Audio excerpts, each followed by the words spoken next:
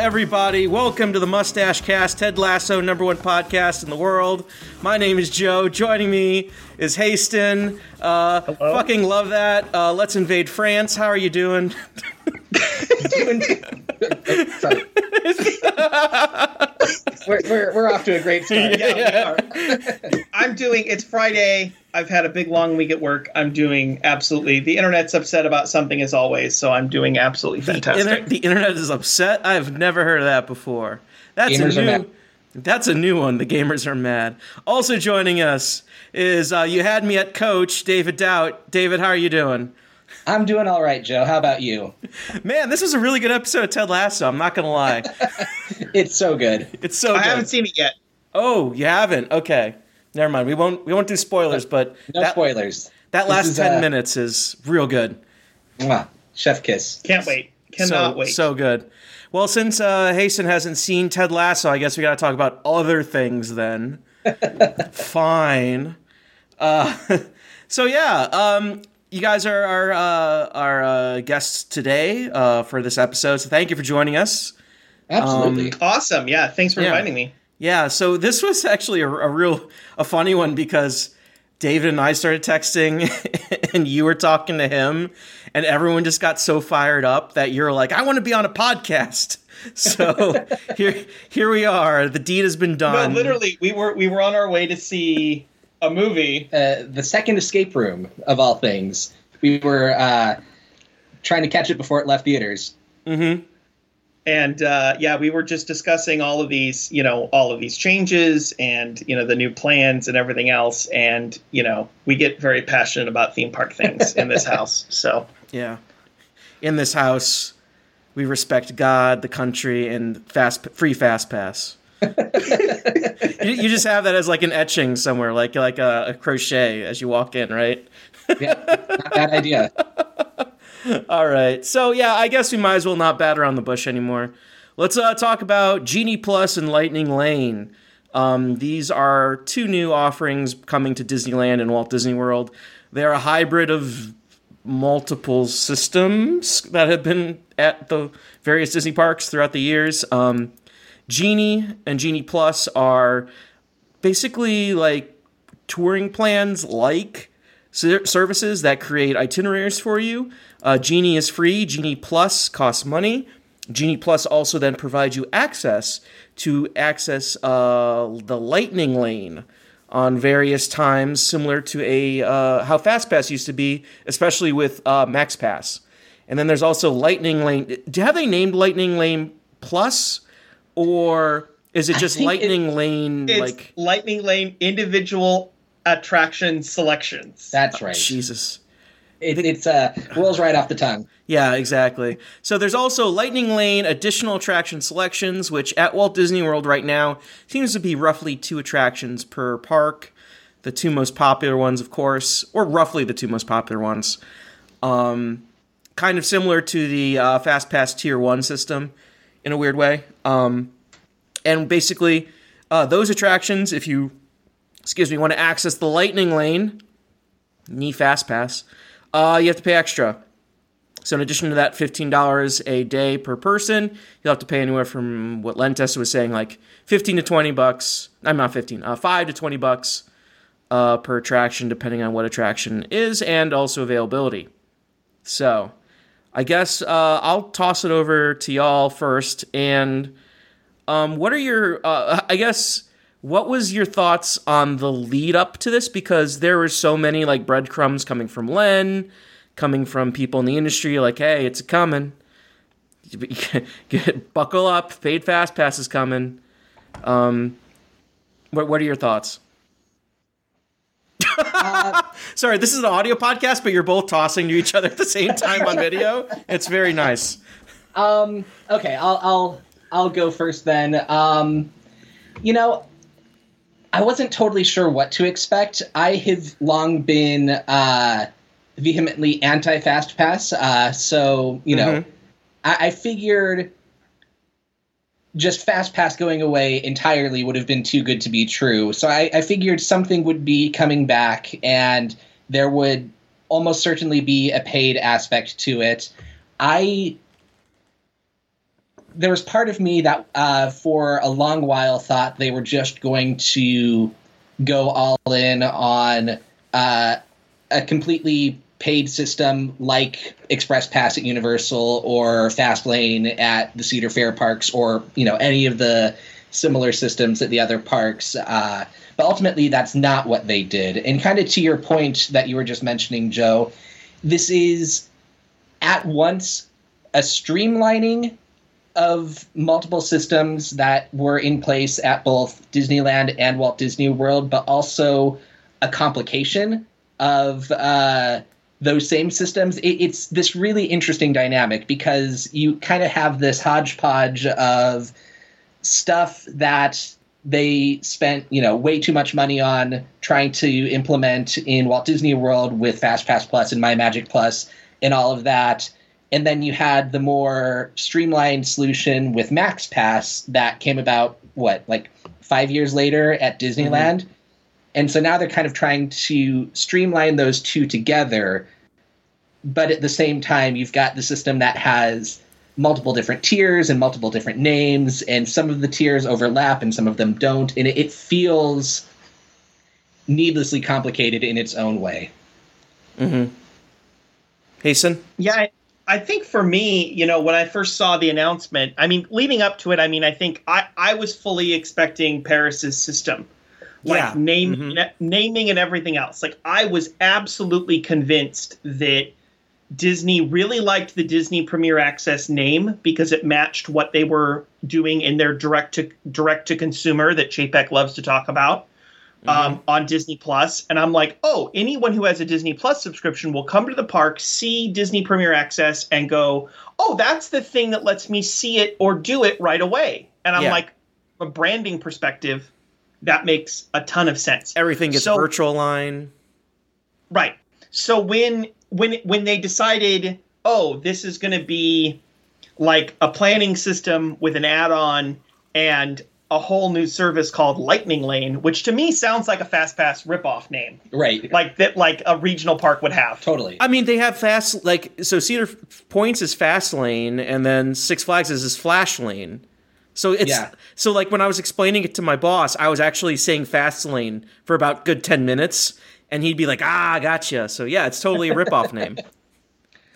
And it's I was not, from a technology integration perspective, I was not expecting a MaxPass style service to come to Florida because, famously it was brought up that they hacked together the FastPass Plus system at the last minute to make the reservation system. And that's obvious because when you go through the workflow, you're like, this is literally the FastPass Plus workflow.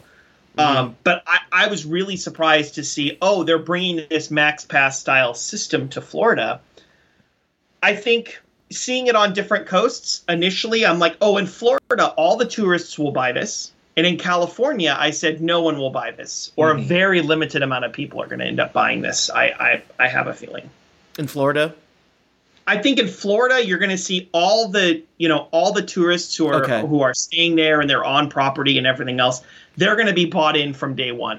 Yeah, I think people who've kind of already been indoctrinated with the aggressive MyMagic Plus planning culture. I think that this will appeal much more to that demographic than the kind of spur of the moment visitors that tend to be the larger base in California. Okay. What was the so I've only been to Disneyland once with MaxPass, and I loved MaxPass. So, for me, Genie Plus at Disney World being $15 is sure, yeah, this is MaxPass. I love it. What was the buy-in for MaxPass at Disneyland? Did everyone get it? Was it a very rare thing? Was it mostly the tourists who came in, or what? What? Do you guys know off the top of your head? Personally, I think what you saw a lot of pass holders who knew what MaxPass was, or maybe got it included with their pass or an add-on. And so they would, you would see touring groups buy it because, we invited Uncle Joe and he's got MaxPass on his account. So he's just going to set it up and buy it for all of us. Right, because it was included with Signature Plus, which was previously the highest tier Disneyland Pass, and then you could add it on to any of the lower tier passes for what, like $150? $125. Something like that. Like, it was just at the threshold where if you added it on to Signature, you were basically like $50 away from the Signature Plus price point anyway. I personally think out here in California, a lot of people bought Max Pass but never actually used it, because when you would buy a ticket at ticket booths, they would say, do you want to add on Max Pass? And, it's like, it lets you like skip lines and stuff, and, you do it on your phone or whatever else. And I think for a lot of people, they just thought, oh, Fast Pass costs money now and it's only $10 or $15. I'm in. And then they just use the regular ticket one? Right, the regular. That's evil. That seemed like it was a common thing. Okay, interesting. I did not think about that. So you think that definitely the Disney World version will be. So that's what's interesting is the Disney World one you think would be bought more, but it's at a cheaper price. Yet the Disneyland one you think will be bought less, but it's at a more expensive price. I just think that you look at how they're trying to sell this, and they're trying to sell it as an upgrade to a planning service. And like, I think Brian Miles said this on Twitter a few days ago, but it was like, he's like, people who go to Disneyland, like, don't care about how many rides they're going to ride as long as they can do things. Okay, and 100% that like feels like the case. Mm-hmm. And now that they've created this sort of barrier of like, well, even key holders have to buy it in the beginning. It's just, people are just going to be like, oh, well, and you see this on stuff like Rise of the Resistance all the time. People walk up to it and they go, how do I ride this? And they go, oh, well, you need to download the app and create a virtual, join the virtual queue. And it opens at noon. And people are like, oh, okay. And they like just walk away because they don't care, because they're just moving between, maybe they rode Millennium Falcon and now they're going to go ride Splash Mountain or the Railroad. Mm-hmm. Like, it's not, because it's such an additive experience at Disneyland, I think any individual attraction, you just don't see this same sort of like obsessive culture around riding everything, because people just sort of move around the parks. It's a very natural, consumption model. Okay, I gotcha. That makes sense. I guess so. I think there's a lot of outrage about it becoming FastPass becoming paid in general. And I think also, and another way I want to kind of lead the topic, because David and I talked about this a little bit, is I saw a lot of people then going like, well, Universal starts at $70 and this is only $15, and blah blah blah, a bunch of arguments like that.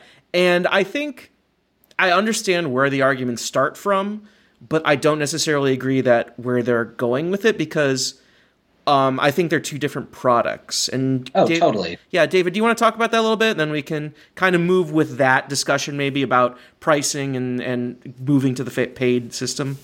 Yeah, to your point, Joe, I think there is either a fundamental misunderstanding or an intentional misunderstanding of what these other parks are offering with their skip the line passes, whatever they are called at the, individual parks or chains, that there's this idea that, it's just the same thing as FastPass, but it costs money. But they're fundamentally different types of services, where FastPass is, you're booking a return time to come to the attraction and get a potentially reduced wait. Like it's not a guarantee in the same way it is at some of the other parks. Like Hayston has a membership at Six Flags and goes much more often to Six Flags than I do. And, with their Flash Pass system,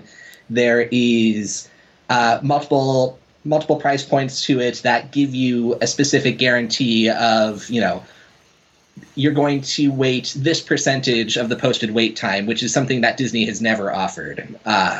Right. So you pay $60 or whatever it is at Six Flags, but you're getting a guaranteed 40% of the wait.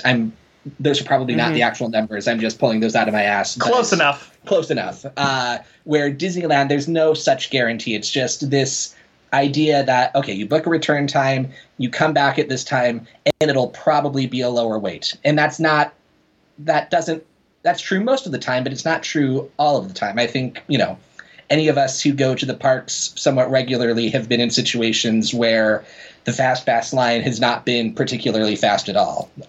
Faster pass. Right. Like, I can think of a particular situation at Radiator Springs Racers in California Adventure where I think they had been down for a couple of hours during the day and had just come back up, but there were like 10 people in the standby line, and then the Fast Pass return line was like snaking all the way through the queue, like ridiculous stuff like that. And that's not common necessarily, but it does happen. Mm-hmm. And even this new, even the new Lightning Lane stuff looks to be much more like traditional Fast Pass, even with the individual ride, individual attraction selection one that is, question mark price per ride. Like, it seems like it's going to function in roughly the same way. It's not going to be a guaranteed lower wait. It's just going to be, you're going to book a return time and you have to pay $4 to $24 for the privilege of booking that return time. Mm-hmm. So I know, like, and you brought up a good point, like Six Flags is guaranteeing, hey, you're going to get a certain amount less. I know Universal Orlando, their wording around their Express Pass is you'll wait at least as much as half of the regular standby line. So my boss went there several years ago and rode Rain of Kong and complained that he waited 45 minutes in the Express Pass lane, not realizing that the standby wait was 2 hours. Right. So, yeah. That's about what it is out here in California, too. Like, I'm one of the few that got in during those couple of weeks that they sold Platinum Passes at Universal Hollywood, which includes unlimited. It includes single attraction express every day. Oh, that's nice. And so when it's super busy on weekends and stuff, or like when it was super busy over the summer, like an example is we did Simpsons and I timed it and like it was like 2 hours in the standby queue because of its location. It always has the largest wait in Hollywood for some reason. And then when we did Express, we waited like 45 minutes. But I was really surprised to a lot of people in the queue how unacceptable that was. And I'm just like, I mean, obviously I'm a local, I have a pass, I don't really care.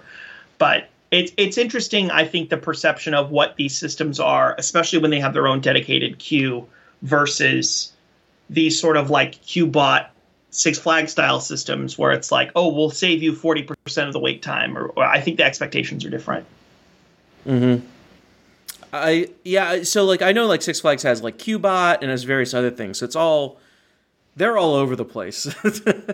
It feels like they're experimenting with a bunch of different things. It's always been super weird what they do.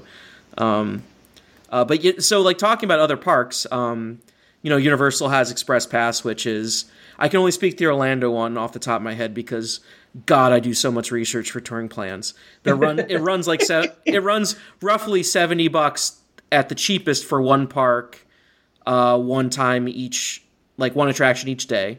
And then it runs, I think maximum is like $250 or $260 per person per day for both parks, unlimited. And that's like Christmas week.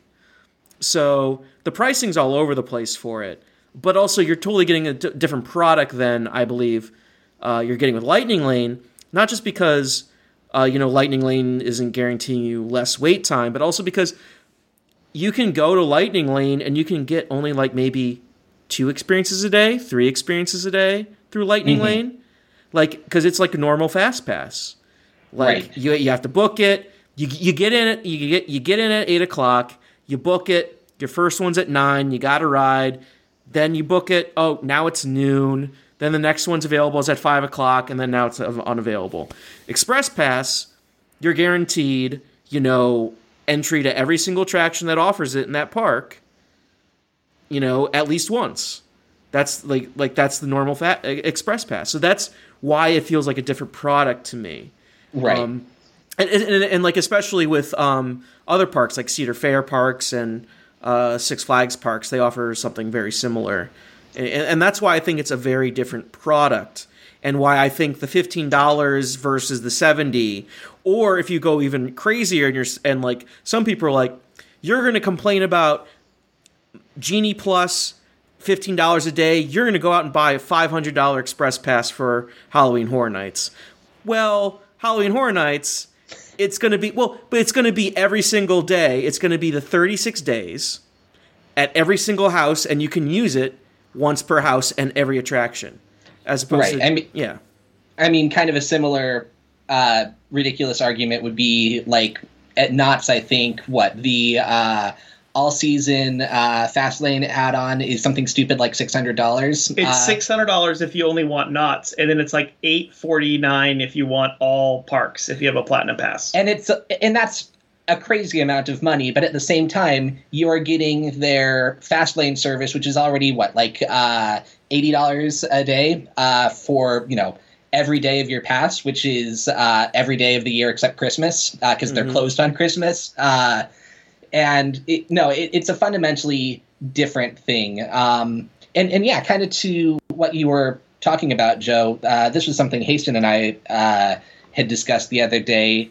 But in terms of how many rides you're actually expected to be able to do, Disney has very much been, especially in Walt Disney World, they've over the last few years, they've kind of had this mindset of, oh, you do 2 or 3 attractions in your day, and you're good. You've got your money's worth. The 7 to 9 attractions, and you're happy, that kind of thing, yeah. Right. And so it's going to be really interesting to see what these, don't call them a touring plans look like through Genie. Because, is it going to, are they going to be like, oh, yeah, you should ride Test Track, you should ride Living with the Land, and you should go see O Canada, and you're good for the day. That's it's going to be interesting to see how robust those touring plans are. We heard you like Cars, taking care of your garden, and love Schitt's Creek. No, I mean, and what I really like on a positive note with this whole Genie not a touring plan thing is, I'm really hoping that this system for people who don't pay and don't feel the necessary to pay, like explores some of these weirder corners of the park and like really gets people to like actually engage with them. I mean, they've tried to do this in the past with like forced Fast Pass, but everybody hated it, right? Mm-hmm. Like, remember Fast Pass Quick Picks? Mm-hmm. Where it was like, you'd scan it at the end of the day and it'd be like, here's your quick picks for the day. And it would be like Monsters, Inc., Laugh Floor, the Tomorrowland Speedway, and the Flying Carpets of Aladdin. And like, that would be the 3 that would be available to you.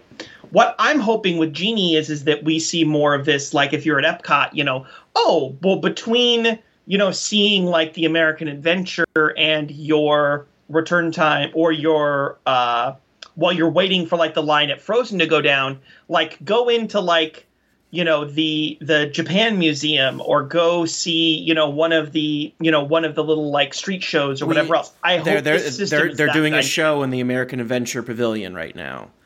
Like that kind, right. American Gardens.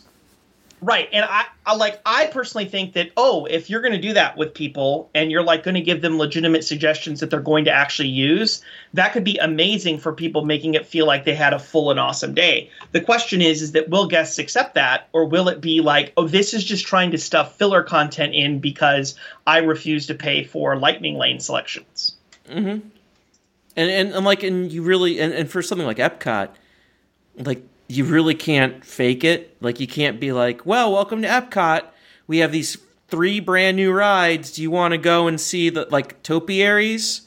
And people be like, no, I don't want to go see topiaries. What the hell? So, and that's going to be the real challenge, especially with the 3 secondary Walt Disney World parks. Less so at Disneyland and Magic Kingdom, where there are, even California Adventure. Or even California Adventure, where there are actually double-digit attractions in those parks. I think Epcot will be at exactly 10 rides with Ratatouille.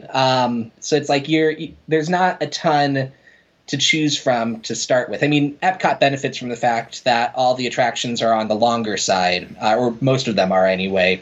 But, you know, it's when you're trying to fill people's days with parks that already don't have enough stuff in them to begin with, that's going to be the thing that gets to be really tricky. But no, I think there definitely are positive aspects of the new system. I think the naming convention of it is clunky, and I think it's going to be hard for a lot of people to wrap their head around. But I think replacing the largely failed My Magic Plus and FastPass Plus infrastructure at Walt Disney World with something that is much more like MaxPass is a net positive in almost every way. Mm-hmm. I think that, having some kind of built-in touring plan that hopefully pushes people into, experiencing things outside of the, 5 or 6 big attractions that everybody feels like they have to do. I think that could be something really exciting. I think the big thing for me that I can't quite... The big downside of this whole thing that I think feels really scummy to me is the doubling down on boarding groups and the virtual queue system in conjunction with this, pay per ride fast pass or lightning lane tier. Like, that feels like a way to effectively put new attractions behind a paywall where technically they are included with your day ticket or your annual pass or whatever, but it's such a chore to try to enter this lottery and hope you win the lottery to get on this attraction, and to say, well, you lost the lottery for today, but you can still pay $25 or whatever to ride if you really want to. Like, that feels... Imagine if they just go right from really that... Imagine if they go right from that, sorry, it's full, to, but... screen. It'll be on the same screen. I guarantee it. I will eat my hat if it's not on the same screen. And this is where I'm afraid that this whole touring plan concept of Genie is going to be really scummy. Because I'm also afraid of, it's going to remind you all day, if you like Star Wars, you should be riding Rise of the Resistance, right? Mm-hmm. Hey, we've got a lightning lane selection that's available that fits in right before dinner, and it's only $75 for your family of 3 to fit that right in, right? Like, the ability for Genie, the default free service, to just entirely push you to try to upcharge, is... it feels like we're one step away from Disney Park seasons and loot boxes and, battle passes, because it's like that same type of mentality of, I hope it really doesn't encourage this, like, oh, we're just going to keep trying to get more money out of you. I told them that as a local, what I'm afraid of is every time I show up to the park, am I going to get a push notification about, like, don't forget to buy Genie Plus today. Right. Or crowds are higher than usual. If you want to experience as many attractions as possible, it's a great day to buy Genie Plus. Or Rise of the Resistance has distributed boarding groups for the day, but you can still ride for $25. Like, we live pretty close to the resort, and, even if we're not going to the resort, we travel past it on the freeway pretty regularly. Yeah, I've known people who live in southern LA, and yes, it's like, oh yeah, there's the Matterhorn. But it was interesting because through the Disneyland app during, I think they stopped a couple months ago, but during the entire time they were closed, and then for a month or two after that, through the Disneyland app, they would send out push notifications with their COVID safety information whenever you got within a certain distance of the park. And passing the park on the freeway was close enough to trigger that push notification. And so I'm just envisioning a world where every time you even pass Disneyland on the 5, you're getting a push notification that says, hey, you can ride Rise of the Resistance for $25. That'd be really good, though. That'd be really funny. And I think it's really interesting also to point out, like as this info's coming out, and I don't know how much of this is coincidental or how much is just, Delta variant, scaring everyone away, because like it has. I don't think Rise of the Resistance has sold out of boarding groups at Hollywood Studios in the past several days. So like now it's sort of like, is this a conspiracy theory or what? So it's kind of a weird thing. But like, but also coming back to it, like when I was in Disney World with my sister in March, that was our first trip we've ever done in a very, very, very, very, very long time. And her first time to the Galaxy's Edge, and like I had to talk with, like, we both tried to get boarding groups. I talked her through it. She got it before I did. But if we both didn't get it and it popped up saying, but for $50 we can get you something at 12:30, I would have been like, yeah, sure. 50, yeah, that sounds great. So like I think there's also an interesting point of, just because it's something we will do doesn't mean it's ethical. Or it's something that should be offered. Because I think a lot of people get hung up on that, saying, oh, you're going to do it anyways. It's like, well, yeah, but I mean, like, so are gamblers and smokers and drinkers. But that's, like, yeah. But I think, as I've always said about Disney parks and spending and whatever else, is everyone sort of has their internal budget. And I don't think things stack, right? Mm-hmm. Like, we've even encountered this since Disneyland is open, right? Like, I've been several times. I bought a 2-day ticket. I bought a 3-day SoCal resident ticket, right? Or a California resident ticket.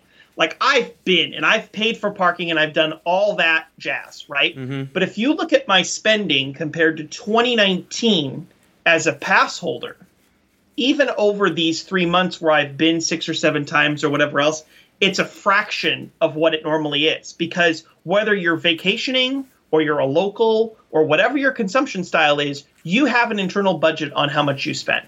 Mm-hmm. And maybe getting that $50 fast pass means, you know what, we're going to skip dessert tonight at dinner because we got that, we paid for that fast pass. You know what, I don't need to go to Baseline today. Yeah. Right.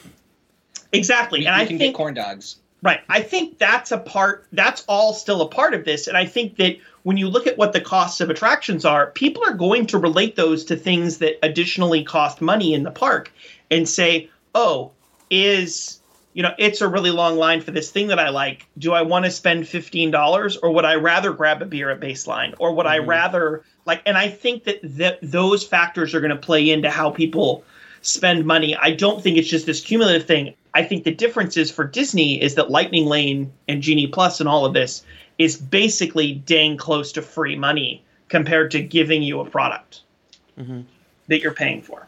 And I think that's an interesting point you also bring up is like a lot of problems that Disney's facing currently.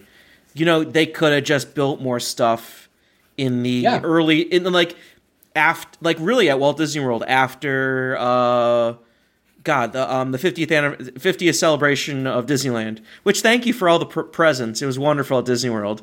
I hope you enjoyed your golden attraction vehicles and Buzz Lightyear.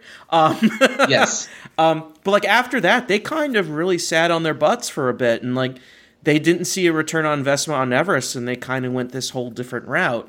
And like, what happens if they kept investing? Like, what happens instead of laughing at Universal building the Wizarding World of Harry Potter, they went ahead and built these attractions? What happens instead of sitting on their butts, and all that, they built that 5th park? Like, where would we be at this point? Yeah, and I kind of feel like we are entering another phase of that. And, I don't have any inside information. I could be totally wrong, but just based on, what seems to be coming down the pike, especially out here in California, we have Runaway Railway opening in Toontown in 2 years, which will be great.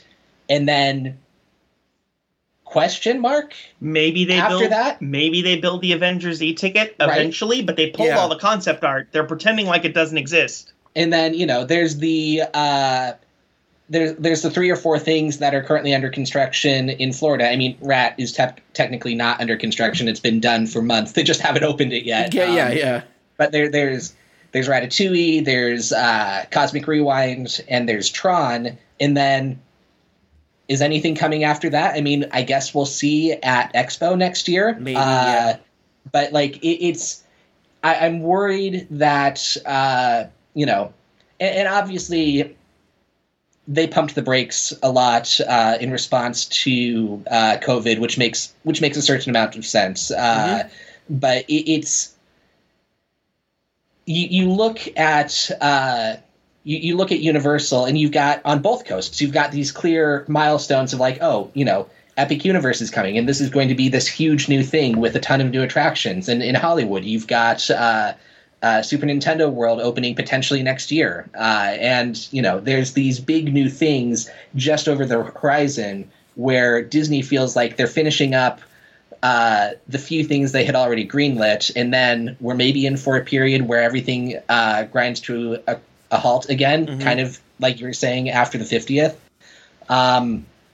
So it'll be interesting to see. I mean, again, we don't know all of what's being worked on or discussed, but just what's available publicly at this point, it feels like we could potentially be in for another dry spell. Yeah. I mean, in the California market, I've always believed that, the rising tide raises all boats.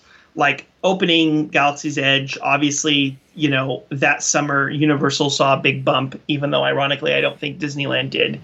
I don't think they did. I mean, they literally smashed the "if no attendance, bring back Main Street Electrical Parade" thing and press the button. A button I feel like they're getting ready to smash again. And then you also have, so I think like when Mario opens, it's going to be a game changer for the SoCal market, because I think that for the first time in a long time, like Universal Hollywood is going to have this, this premium destination that you can't get anywhere else. Right. Potter and a Nintendo. Right. That's totally a killer combo. And, to the point of Potter, like Potter's been very successful out here, but I think Universal expected it to perform on the level it did when it first opened in Orlando out here. But, by that point, it had already been open for 5 or 6 years in Orlando, where Nintendo, at least in North America, obviously it's already open in Japan. But, in terms of the domestic parks, Hollywood's getting it first. So it could open before Japan opens for tourism for North Americans. Yeah. Good point. Like, I could have $10 million right now to throw on tourism, but I can't get in Japan. So, if they open Super Nintendo World, I'm going to Hollywood. You're like, I don't care. I don't care about the Yoshi ride. I'll go see that somewhere else. I'll watch the POV. You'll get some Goombas dropped on your head. Too soon. But what's funny is that, I mean, look at the way that just our conversation has pivoted, right? Like, we're talking about Disney and like how they continue to sort of shuffle the deck chairs with the existing product that they have. Yes. And like Universal is on the brink of a ton of new product.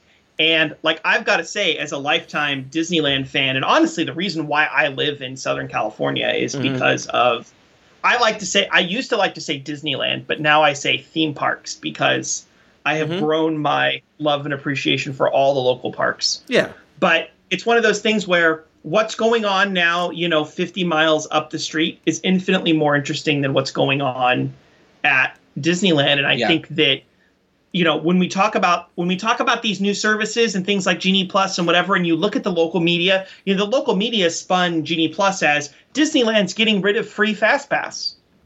Not, hey, here's a new service. We've seen this with all the new things. When Magic Key was announced, the news wasn't, the annual passes that SoCalers loved are back. It was new passes require reservations. Like, it feels like even with Avengers Campus, like, it wasn't focused on any of the new attractions or offerings. All anybody could talk about was the $100 sandwich. It's everything. At least, and this could just be the local media, but at least out here, everything has pivoted away from what the experience actually is to what it costs. And I don't think that's going to be beneficial to Disney in the long run, or even the short run. It's a hard story to change, especially since that's always been, I mean, when, even when we knew it wasn't true, the joke about Disneyland costs a bunch of money and they do everything off of characters. Well, now you have Lightning Lane and Genie Plus, and everything costs a bunch of money. And, like, they're just playing right into the stereotypes. They're literally leaning into them.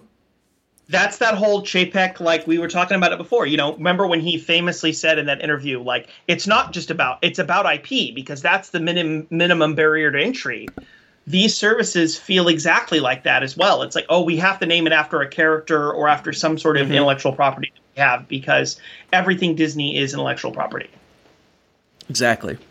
So, to continue the Disneyland convo real quick, so to give everyone a preview of what's coming up, not this Saturday, but next Saturday, I'm writing the next Saturday 6. And I am doing the top 6 Disney theme park specials you've probably never seen. And this includes some crazy ones, including a Canadian broadcasting special from like roughly 2005 starring Colin Mockery. I'm in. Yes, that's the number. There's Colin Mockery. I'm in. Yeah, that's the number one. It stars him and his daughter as his son, and it's incredible and it's wild. It's just wait for it. It's so weird.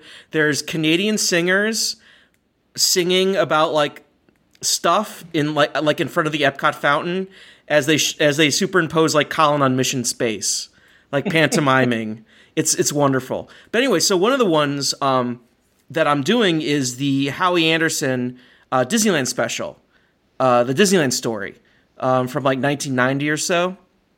And have you all ever seen that before? I don't think I don't think we have. No. Okay, so it's a very old one, and it's basically a look. It's so weird because it's a look back at Disneyland, and it just to give you an idea of where they were in 1990, they actually take music from Back to the Future in this special, and he boards. Music from Back to the Future 3 played in Disneyland's Frontierland for the longest time, so there's precedent. And they played the Harry Potter music at Hollywood Studios for a very long time too, even after the Universal Land opened.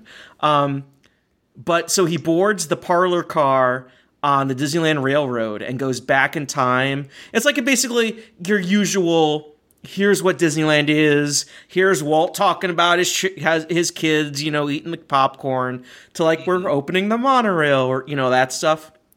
And at the end of it is the look into the future of Disneyland.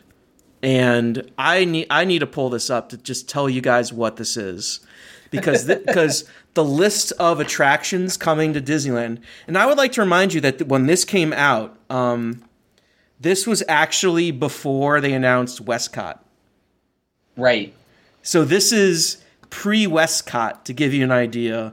Yeah, I'm going to give a few guesses. Okay. Toontown's probably going to be on there because that was, 92? Maybe Fantasmic, although that came together so quick that that might have not been in the cards yet. Toontown's my big guess. Okay. I know that if you look at that early concept art, like since basically the moment that studios opened, they were figuring out how to squeeze the Great Movie Ride into the Disneyland parking lot with some sort of weird underbridge back to Disneyland. I just wanted that so bad. I'm going to guess that Great Movie Ride is on that list. So they only highlight 5 attractions, but so he basically is like, we're going to look into the future of Disneyland. In 1991, the Young Indiana Jones stunt show and a live Muppet show. Excellent. This was something I think Jim Hill covered. Like it was supposed to like involve the Disneyland train and like an actual theater out like on the periphery of the park. Probably where the festival arena was. Yeah, that would make sense. Yeah. In the back of Adventureland. In 1993, the Little Mermaid will swim onto the scene, is all he hinted, but that would be the Little Mermaid Dark Ride. Suspended concept that they've had for a while. Probably replacing the motorboats or whatever. In 1994, this actually did come true, just in a different park. George Lucas's Alien Encounter. Right. That's right. The original one with the Art Deco. They even show the concept art, the Art Deco concept art with so cool. That's the neat concept art that Rob remade, right? Yes. Rob Yo? Yeah, Amazing. Exactly. So cool. 1996, everyone, possibly the greatest unbuilt attraction ever, sit down Western River Expedition. We're talking about Dick Tracy's Crime Stoppers. Oh, yes. Actually mentioned Crime Stoppers on there. Yeah, they did. And they showed like movie footage. And then in 1999, Baby Herman's runaway buggy ride, quote unquote, through a whole new area in the park, Hollywoodland, and they specifically showed concept art of the great movie ride in that segment. So there you go, Haston. Hey, Haston got it. So it's kind of wild to see what they were planning for Disneyland before Westcott, and then before Euro Disney failure, and before Frank Wells died, and before all that happened. The sort of compounding tragedies of the mid-90s. Yeah, exactly. So it's just kind of wild, and I just wanted to mention that, like, how exciting that lineup is for a decade versus now, where it's sort of like, you get something every 5 or 6 years instead of like every 2 years. I think I keep bringing this up, and I don't know if I ever mentioned on the podcast. When I was looking for colleges, I had like the Princeton Review or whatever, the giant college book. Like, here's your top 500 colleges in the United States, and we rank them. One of the quotes in there that stuck with me, and I love to apply it to theme parks, is if you do a tour of a college campus and there isn't construction, that should worry you, because they're not investing in the product. And that's how I view amusement parks. If you don't see construction of some sort or some sort of improvements, they're not investing in the product. And like right now, Disneyland's building, Mickey Minnie Runaway Railway, which is going to be wonderful. Disney World's got stuff going on. Universal right now is quiet until Epic Universe goes. But like, that's kind of my things. Like, you gotta watch, like, if you see construction, that's good. So that's my little tangent. So another interesting part of to go back to Genie Plus real quick, and this is definitely something I want to talk about because I haven't seen anyone really discuss this. Attraction wait time estimates for the future. Oh, yes. This is the concept art shows a little bar graph that looks almost exactly like touring plans, which, not just Joe to shill, but I think that if any locals are listening to this, the $8 a year that I've spent on Disneyland touring plans, I've gotten ridiculously great value at, and I always keep a Florida subscription going too, because I'm usually out there. Why not? It's great. But yeah, it's going to be very interesting to see what Disney's look like compared to touring plans. Yeah, if I didn't get it for free with my job, I would definitely pay for every cent of the. That's a big perk, though. It is. Like the Universal one is one. The Universal one's very good. We're improving it. The Walt Disney World one is wonderful, especially with the new app. It's unbelievable. It totally saved our vacation. It's wonderful. But yeah, but what's interesting is that for two facts. One, the concept art didn't show it was very much a Amazon graph where they're like, it's better, you see? It's like, okay, well, what's the y-axis? It's like, it's better. It's like Google business listings, right? They're like, when is it the most popular? And then it's like Monday at 8. It's like as busy as it gets. But that doesn't really tell you anything. Right. No, and the other interesting wrinkle to that is just going to be how accurate are the wait time estimates going to be and projections going to be. Is that going to be actual, or is that posted? Right, and this is something that Len brought up recently on, I can't remember the name of the podcast, or else I would give it a shout out because it was a great episode. No, not Disney Dish. The one he... Oh, the Tomorrowland Society? That Tomorrowland Society, yes. Yes. Just this idea of, historically, Disney has erred on the side of overestimating wait times, and that's generally been seen as a positive thing, right? Where it's like you wait in line, and if you wait less than the posted wait time, you come out ahead. But now that there is... It says an hour, you wait 48 minutes, you're happier. Right, exactly. But now that there is a... monetary value to quote unquote skipping the line, does that become much more much more ugly? Does it become the situation where by overestimating the wait time, they are incentivizing you to pay more money, and, you know, potentially misleading customers? It opens up a whole new wrinkle that they've never had to deal with before. And if we're talking about dirty moves, along with those wait times being estimated wrong, is, you know, Disney now with reservations has extreme flexibility when it comes to attraction capacity, how they operate them, how many vehicles they put out. Like, you know, every minute a vehicle is running, it's costing them money because there's a maintenance schedule and all that stuff. And like, what I'm concerned is that they use these estimates and they use this system to not only make money, but also just hyper optimize operations to the point where, yeah, they used to overestimate wait times and say, well, it's 60 minutes, but it's actually like 40 or 30. But now it's like, oh, it says it's 60 minutes, but people are getting through in 40 minutes. Let's early release some of our cast members so the rest of the night it actually sits at 60 minutes or whatever else. Mm-hmm. Well, I forget, David, if you brought this up or someone did, but like, y'all remember the original my Disney Experience, like Disney World stuff? It's like the Strategic Parade Deployment Department or something. Like all these ideas sound great until you actually do it in principle, and then you realize, no, this stuff doesn't actually work in the real life. Like, the idea of like rapidly deploying cast members where they're needed sounds great in theory until you realize that that's like actually like probably a 2-hour delay at best, because you need to do the cycle, pull them, they need to go find their new pull, they need to go get the costume changed, they need to take the break and then be redeployed.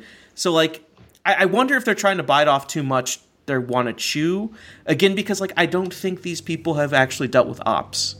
I mean, and there's also we kind of talked around this earlier, but we didn't address it head on. But, you know, with the factor of boarding groups plus the individual attraction access or whatever selections, nobody's going to remember what that's called except for Haston. You know, it's not going to be the same.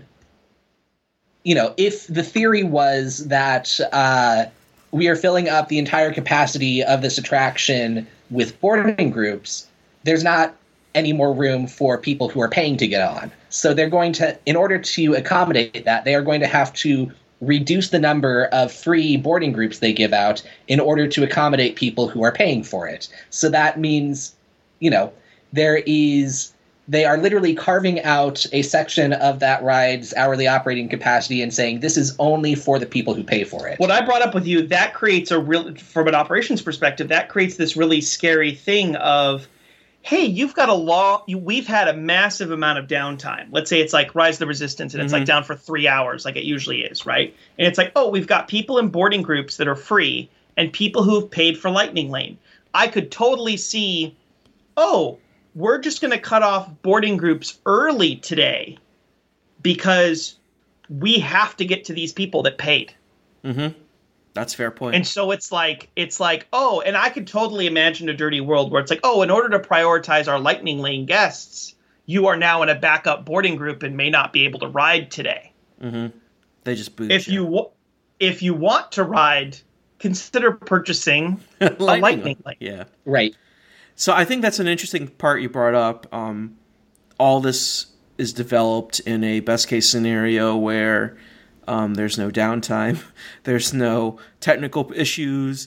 You know, it's developed in bright and sunny Southern California, not how should I put this politely, muggy, hot, and rainy Southern Florida, Central Florida. And I mean that in all the loving ways that I love Central Florida. It rains a lot. So I think that's a problem. Is like, I don't think they can get a grip on like what that difference is between like just so like what helps with when you buy something like Express Pass, or you're not doing something so so hyper analyzed and so hyper like you're just trying to optimize this stuff, is that when you're trying to do that, any little thing can set you off. anything can set you off. So, Flight of Passage goes down for an hour, boom, like your whole day's shot. Like, what's the point?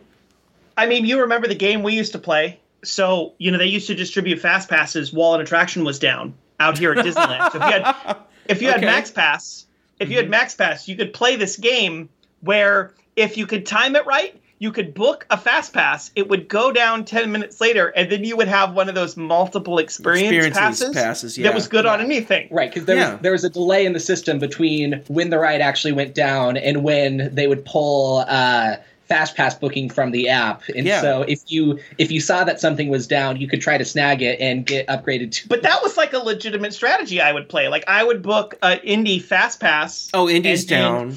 For like the mid-afternoon and go and like it was in this internal gamble every day of like, is that going to ME? Is that going to convert? Like, and that's that with Lightning Lane, you're going to have this difficulty of, well, now you've added this extra factor of people have paid. People have paid for this. And so if Genie has said with your $10 Lightning Lane, you're going to be able to ride Midway Mania. Well, Midway Mania is a bad example because they've got like 8 tracks in Florida now. But you're going to be able to ride like Tower and, right before your dining reservation at Brown Derby. And then Tower goes down and then your Lightning Lane gets delayed.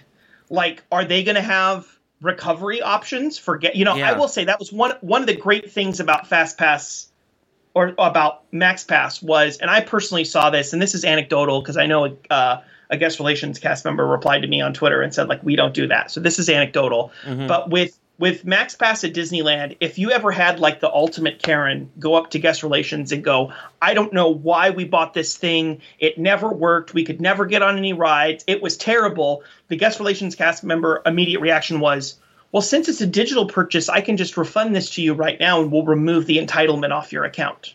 Yeah. Or they could pull up their account and see how many they actually redeemed, right? Oh, are they just ridiculously ranting and they actually did like 10 rides?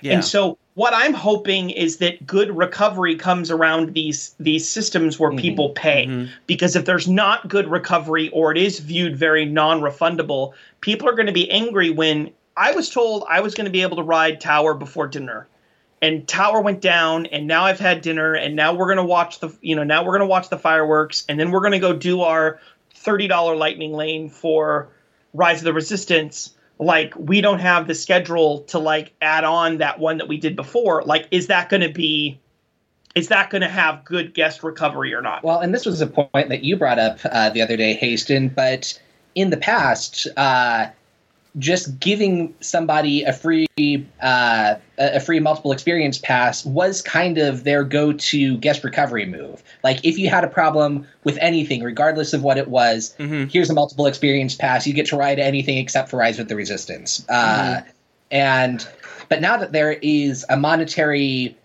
value associated with that, are they going to be as quick to pull that lever? Or maybe they will be more so inclined to, because like, hey, now you're like, this isn't just a free thing. Here's now us giving you this fast pass for, fast lane, Lightning Lane. You see, here we go. Right. No, that's like now you're like, this Lightning. So how about this Lightning Lane? This Lightning Lane for Little Mermaid is $10 right now. I can really get this into your family right where this would have been. And then additionally, we can book you something on the Haunted Mansion. That would have cost $8. Here you go. Let's go. Yeah, that's not a bad point. They could try to, say, oh, we're going to give you, we're going to give you more than what you originally paid for as, to try to make it up to you, when really it doesn't cost them anything. Yes. Like, that's not a bad point. Yeah. So another thing that I was thinking of, and I haven't seen anyone mention this yet, I don't think, maybe someone's brought it up, but for example, right now in Epcot, there are 2, Hasten, please use your phrase, additional... Individual attraction selections. Thank you. Individual attraction selections. That is for Test Track and for Ratatouille's Ratatouille-ness. My next question is, when Guardians of the Galaxy opens, is I have a cat, and he is who's the cat? Tarzan. Tarzan, very nice. So I don't know if we've announced it on the podcast, but we put it on the Twitter, was that Baloo did pass away. Yeah. Sean's cat. So now we need to adopt another podcast cat. So I think Tarzan should be our next podcast cat. Very lovely. Yeah, Baloo lived a wonderful life and had some benign cancer for a while. So yeah, good cat. Anyway, back to my originally what I was going to bring up. So Guardians of the Galaxy Mission Breakout. Okay, give me a sec. Yeah, no, that's fine. So I'll talk to David. So, yeah. So Guardians of the Galaxy. He'll stay me out for hours. Yeah. So imagine. So right now you have Test Track and Rat Ride, and Guardians of the Galaxy. Be Kind, Please Rewind opens, and do you replace Test Track on your individual attraction selection, or do you add it with another boarding group? And that's my question is like, will every additional attraction now be added? So when Tron opens, is that the third attraction at Magic Kingdom? When Mickey's Runaway Railway, when that opens in Disneyland, does that become the third or fourth attraction that opens with it? Like, does it keep happening? Is there a boot off point? I don't know. Let's be honest. First Culture now is huge. Mm-hmm. And so I 100% see Disney saying, day one, we can make extra money off this thing by offering IAS, individual attraction selections. And banning websites from filming on our attractions. Yeah, potentially. Yeah. Like First Culture is so big, I think, especially out at Disneyland, because as I've always said, we pretend like there's like a couple hundred influencers, but I'm convinced there's like 20,000, because anyone who runs a Facebook group, Facebook group that has like more than 50 people in it has decided that they are a Disneyland influencer, right? So last time I went to Disneyland, I just went randomly and I went in and I got to upgrade my pass. I had like a 2-day park hopper, and that's when they did like the 4 days, whatever. So I upgraded for free. I grabbed a beer, I rode Mission Breakout, and I was like surrounded by a bunch of influencers, quote unquote, just like in the night. That's when I was talking to you, Haston, about where to park. So, so I'm just like trying to, like, everyone is an influencer, and everyone can like get money or stream something now, or get like TikTok famous on a ride or whatever. Right. So I think this whole like, oh, it's going to be, $10 to $15 when it lands is probably not going to be a problem for these same people. I mean, we've seen this the last month and a half at Disneyland when there's been no passes, and certain influencers and vloggers, who I won't mention, have been going like 3-4 times a week just as a way to like flex. Right. Yeah. I'm buying a day ticket. I'm going. So when we talk about these things being added on as like, oh, do they replace? I don't think they replace at all. I think these get added on for a certain period, for a certain amount of time. Maybe it's 6 months, maybe it's a year, maybe for Disney World it's going to end up being 2 to 3 years. Or or they readjust after a while. It becomes 3 and then becomes 2 after a year or so. Right. I think it all depends on sort of like demand and what's going on, right? Like I see nobody caring about Test Track after Guardians Energy, whatever opens. Like it's going to be like that side of the park. Everyone's going to funnel over to Guardians, except they won't, because it'll probably have boarding groups. Mm-hmm. And it'll be like, maybe that makes Test Track the next highest demanded attraction because it's going to have a standby queue so people can go to it. But, it's like, I think they just make all these things cumulative, because I think that initial opening window is all going to be about making money. And to me, the boarding group plus Lightning Lane combination seems to be the best way to get people to buy a Lightning Lane. Mm-hmm. David, any thoughts? No, I think that's pretty dead on from what I can see. I think thinking about like Magic Kingdom, where the rumored 2 attractions for the upcharge one, the IAS or whatever, are Seven Dwarfs Mine Train and Space Mountain. When Tron opens, it doesn't seem like they would want to drop either of those off the list. Like, I could see, like, you know, when Cosmic Rewind opens, I could see the demand for Ratatouille having tapered off to a point where they would be okay dropping that one off and replacing it with Cosmic Rewind. But, you know, in the Magic Kingdom scenario, I don't see Disney wanting to lose the money they're making on Space Mountain Lightning Lane as, you know, just do a lateral move to Tron. I think they want to try to do both.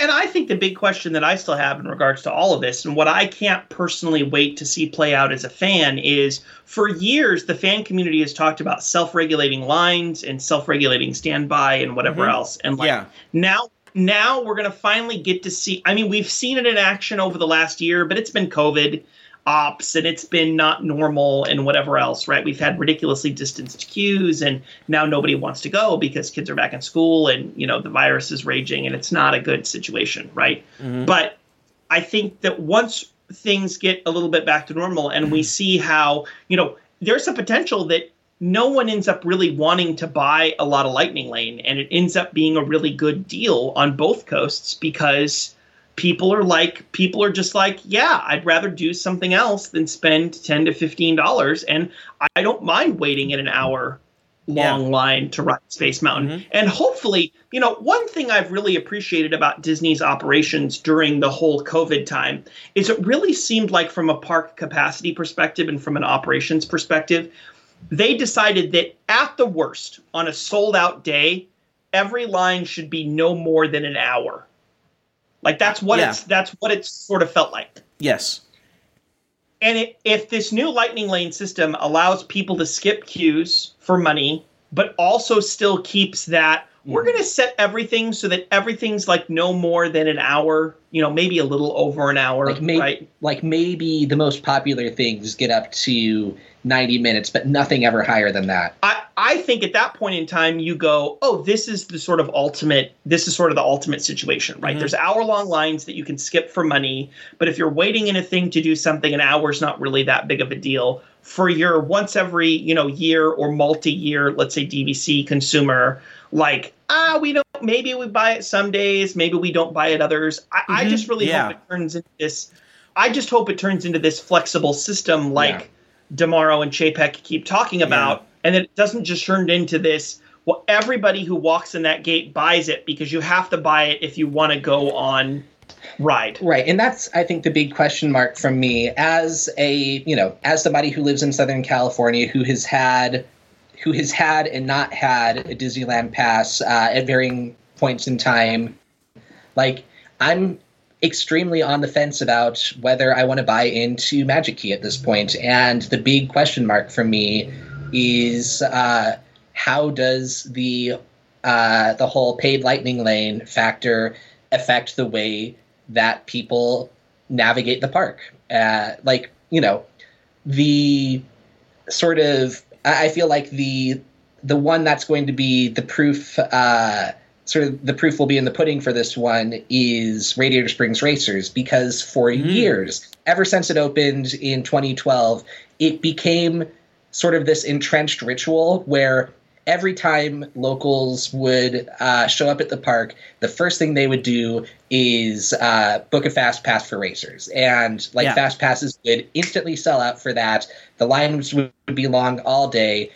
So the way I see, you know, paid Lightning Lane going is one of two directions. Either that same ritual stays in place and people just pay money for it now, and it's basically impossible to ride Racers without either waiting 90 plus minutes or forking over $20, or people say, you know what, this thing has been around for a decade, I don't need to pay $20 to ride it, I'm just going to wait in the standby queue, and it has a more manageable wait time, kind of like we've seen over the past few months.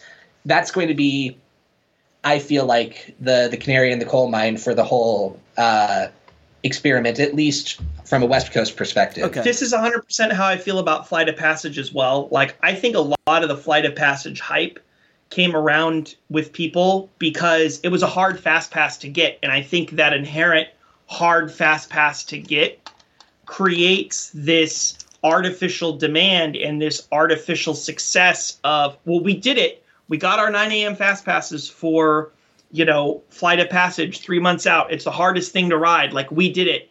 It's great. We love it. It's so good. Right. But now we have to buy these Lightning Lane passes at the start of the day. Like I just wonder what that's going to do to people's psyche. Will people feel like they won if they paid, right? This is the whole pay to win mentality, right? Like, is it going to feel as are people going to feel as satisfied if they did it themselves? Or if and they utilized the free systems and they got it, or if they just plopped down, $15 a person and got to write it, will there be the same level of satisfaction? And I think from an attraction rating score, will people like it the same? Because now you're putting now it's like the old Disneyland days. You're putting an actual value of what an attraction is worth, to people, and maybe people who love an attraction because they got to wait in a 30-minute line hate it if they paid $10. I mean, that was the whole thing Len was talking about with that great article about people who wait in line longer are more satisfied with the ride. Yeah. Yeah. And I wonder if that's the IKEA effect. Cost fallacy. Yeah. Yeah. It's the IKEA effect. Come around with the whole people just paying to get to use Fast Pass and get to the front of the line. Yeah. And I could see it playing out. I mean, it could play out the same way on both coasts. I foresee it playing out differently on East Coast versus West Coast. And that's not to say there are not any money is no object people who go to Disneyland. There certainly are. But just looking at the crowd trends over the last few weeks, there's this very clear pattern where the Tier 5 days are basically dead and the Tier 3 days are relatively busy. And it's a difference of $20. So is that 20? So we can see $20 is already a make it or break it point for a lot of people who visit Disneyland. It's, people would rather take a day off of work, burn a sick day, burn a vacation day, whatever, and go to Disneyland to save that extra $20 a head versus going on a Saturday when it's more convenient but paying a little bit more money. Are those same people going to opt into $20 Genie Plus, $4 to $24 Lightning Lane attractions? That's going to be the interesting thing. And I don't see that happening as often out here. I could maybe see it happening more in Florida with the, especially with people who are already, paying way too much on, on property resorts, plus $1,200 airfare. Right. $20 at that point, an extra $20 a day is a drop in the bucket in the scheme of all of that. So it'll be interesting to see. Yeah. So I have a few other notes here before we wrap up our discussion, our very long discussion on Genie Plus and everything. Could we ever see a situation where there are multiple boarding group attractions per park? Oh yeah. I mean, we saw it with Disneyland over the COVID ops when they couldn't fit people in the Indiana Jones queue. What they did is they released Indy boarding groups. I really liked the way they operated that because in the morning you could get in the standby line. Mm-hmm. Then around 9:30, 10 o'clock, it switched over to boarding groups. That sounds and like then yeah. Right. That sounds like what they do with Hagrid. Yeah. Right. In the last hour of operations, it went back to standby. Okay. Yeah. Before the park closed. Exactly what they do with Hagrid. Or what they used to do. Now it's all standby right now. So I think we do see multiple boarding group attractions. I think it all depends on demand and what people are going to rush through and do through. I see this happening way more in Florida than I do in California. Right. If Ratatouille is still commanding, if Ratatouille is still selling out of boarding groups by the time Cosmic Rewind opens, they're not going to drop Ratatouille from boarding groups. They're going to keep rolling with that. They'll just add Cosmic Rewind on as a second one. And let's be honest, if they continue the whole boarding group thing of you can only be in one boarding group at a time, per attraction or per park or whatever else, that could be a way to sell more Lightning Lane admissions because it's okay, I'm going to get my Guardians boarding group, but then I'm going to buy access to Ratatouille. because I can't actually get into the boarding group system for that because I have a current active boarding group for Guardians. Oh, and that's the other question you brought up the other day was, will you be able to pay to ride Rise of the Resistance a second time, which is not something you can do right now. It doesn't sound like you can, no. Okay. I didn't. So it sounds like it's once per attraction, and when you buy Lightning Lane, you're only allowed to do it twice a day. And that's what it sounds like they're trying to cut back on cannibalizing VIP tours. Right. So that's what it sounds like. It's interesting. It's interesting, right? Because I've always thought that the stupidest thing about boarding groups is not the one ride per person limit, but the one ride per person when there's not enough demand limit that exists, right? We see this every day out here with web slingers right now. A ride that was literally designed for you to do it multiple times. Okay, ride it, go buy your $50 upgrade, come back and ride it again, right? Yeah. And it's like it sits open all the way up through close right now because it's been super dead. And like if you rode it once, you can't ride it again. So they've been ending the operations out here at like 6:30, 7 o'clock in the evening because there's not enough demand. Yeah, I know that boarding group that the boarding groups for Rise in Orlando they've opened it up. They've literally gone, okay, standby now. So like I could see them like I think it'd be a good thing for them to say like, hey, we have the capacity. Let's do standby. Just like let people re-ride this thing. Who cares? And again, I think the Indy situation or the Hagrid situation is kind of the platonic ideal where it's like we let people get in line until it reaches a certain threshold, and then we cut it off and start boarding groups. And then if we burn through all the boarding groups, then we can open it up again for standby. That's a system that seems fair and makes sense to me. Having it be, the 7 a.m. crush to everybody tries to get a boarding group all at once, that is the thing that really frustrates me. So I think that we're still dealing with for the first time. I think for this non-e-tickets where it makes sense, like for web slingers, like a C or D ticket, it's just so weird to me. Like, and I made this criticism after the media event happened where all the media was going, oh, we rode it 3 times and it was great. Loved it every time. Saw new things every time. And I'm like, literally a day guest can't do that. Yeah. And that I feel like is the one like stretch. And I could totally see Disney being like, oh, you can ride it once with a boarding group and then you can buy a Lightning Lane and ride it again. I could 100% see them doing that eventually. Or buy your, here you go. Here's the web slinger. If you buy it, you get, 2 Lightning Lanes with it. Here you go. You get 2 Lightning Lanes. Little Johnny, little Susie gets the web slingers. Mom and Dad get to ride again. That's a very possible thing. So, but also to pivot on what you said. So for Hagrid, they load the queue up during early park admission, and then do virtual line during busy days. So I could see a situation where Disney does their early park admission, lets everyone into Tron, for example, cuts it off. Okay, now it's boarding group only. And the boarding groups start at 7 o'clock, but, they only start at 8 o'clock or something, and that kind of situation. I could totally see that. So I have 3 other questions real quick for all y'all. Yeah. Actually, one's a statement, 2 questions. My statement is so my sister and I went to Disney World in March, as I said before. We went to Space Mountain at the Magic Kingdom. That was the shortest line all day. I don't know why they're saying this is a single-use attraction experience thing. We literally waited 10 minutes. So we rode it 3 times. We waited no more than 5 minutes, and one time we literally walked right up. She pointed us to a gate. The gate opened, and we got right in the vehicle.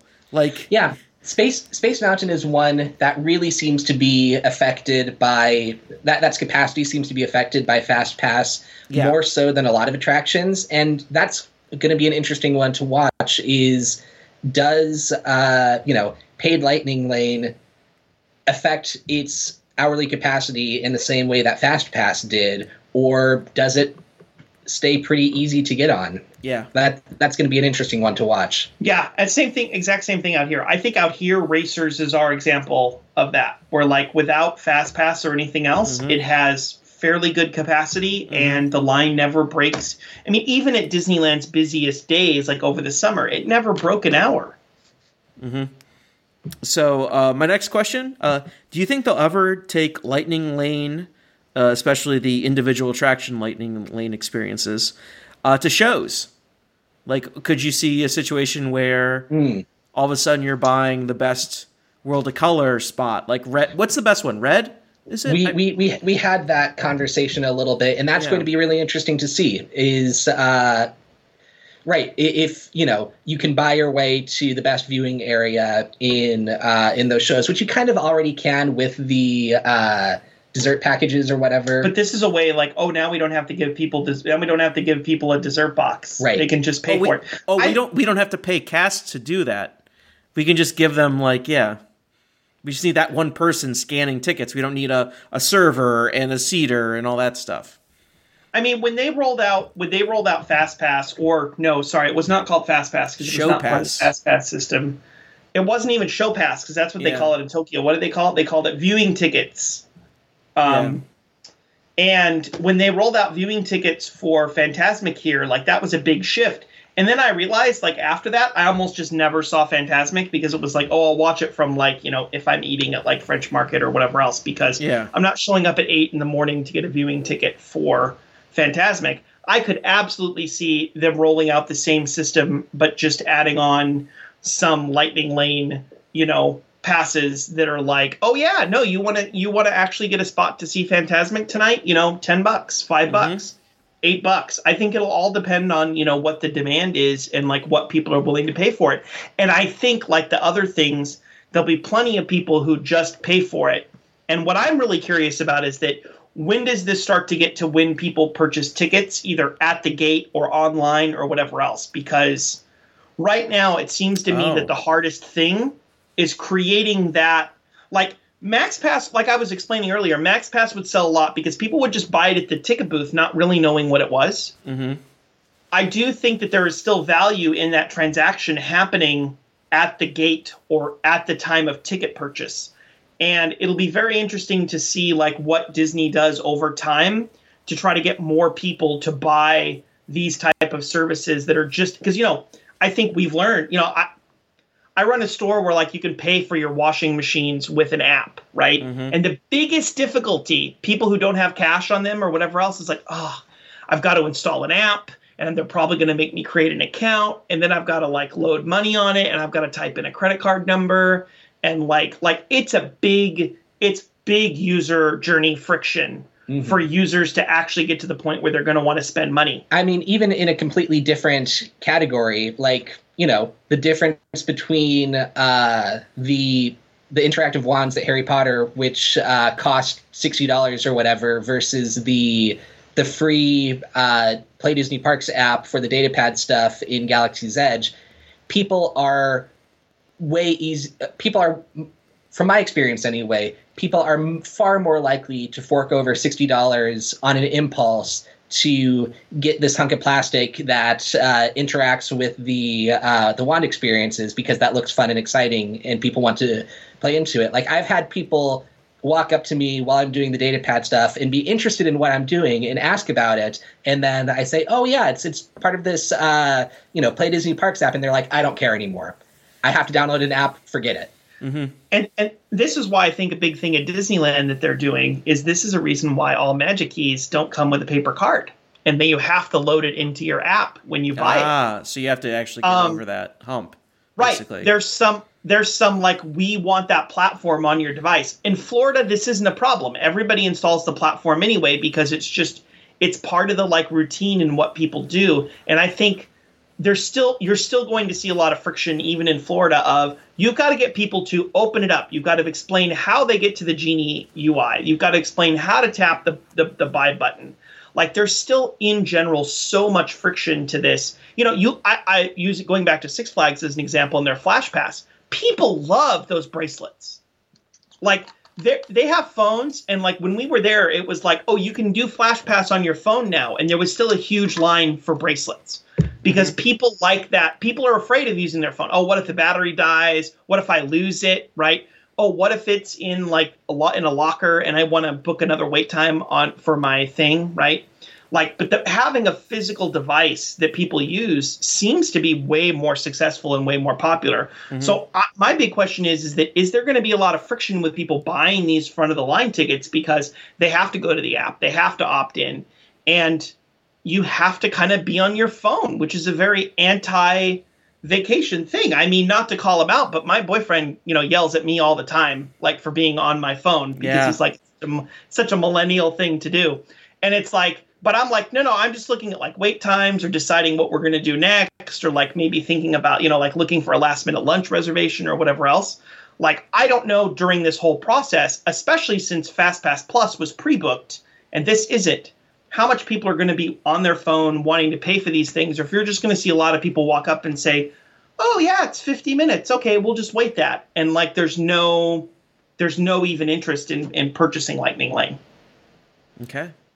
So I have one last question about all this, unless you all have more thoughts. Is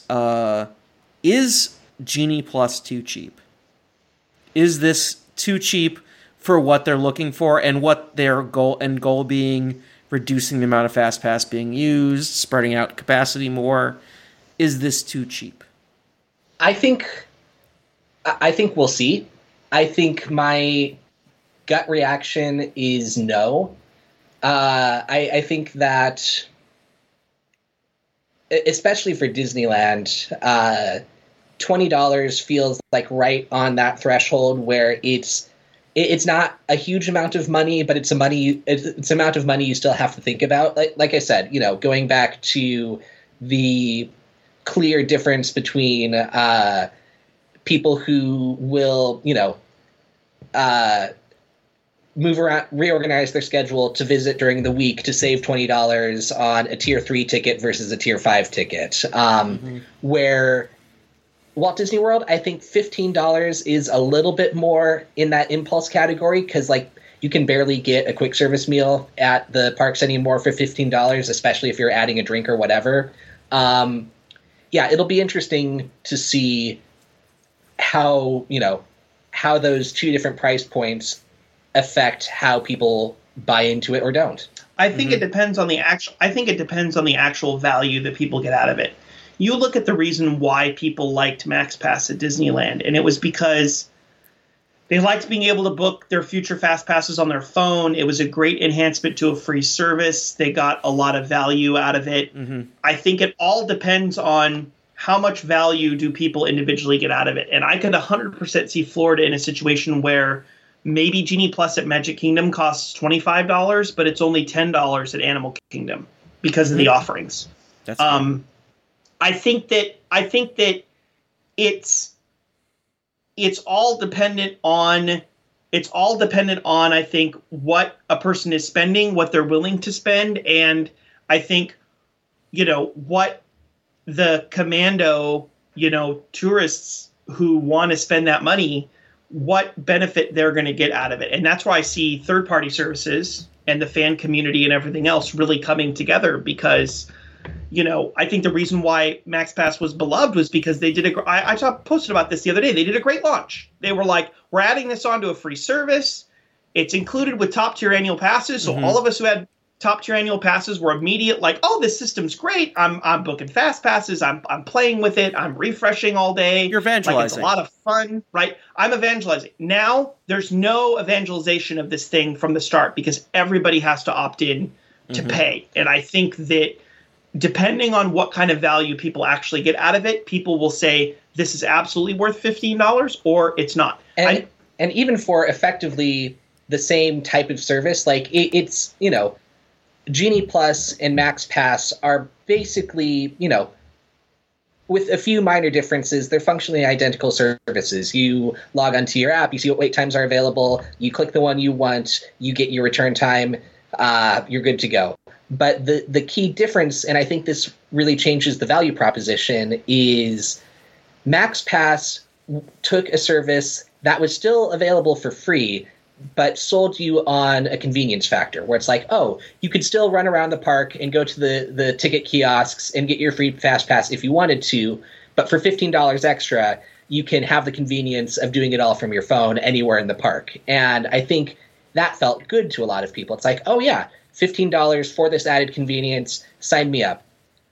Where now it just costs $15 or $20. It's not it's not an added convenience. It's just the price of what it is. And it doesn't include the two biggest attractions in either park. Right. Oh, that's a good point. Yeah. Yeah. So, do y'all all have any other last thoughts on Disney's Genie, Genie Plus, Fastlane? I mean, Fastlane, Lightning Lane. You see, I'm doing it. Oh my god! Lightning Lane individual attraction selections. It's not your fault. I mean, we can and have talked for hours about this, but I think 90 minutes is probably good for tonight. Absolutely. Yeah. I mean, my only thing is that as I like to, when these systems roll out, it's for me, it's the fun in seeing how do people respond to it? What does it look like? What can I get out of it personally? Mm-hmm. In a way, this is so much more interesting than if they just rolled out Disney Premier Access and said everything costs money. That's it. Yeah. So yeah, I'm interested to see how it goes. All right. Whether it's great or terrible, it'll at least be interesting. Yeah. Yes, exactly.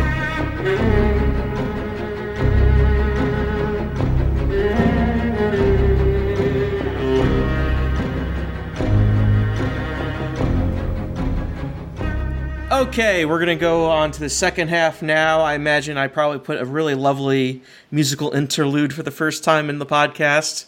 This little break where we all ran and grabbed water and used the restroom and all sorts of fun stuff. In typical Parkscope fashion, we get guests on and they end up going to Halloween Horror Nights in Orlando for the first time. The first one was Brian McNichols talking about Aventura Hotel.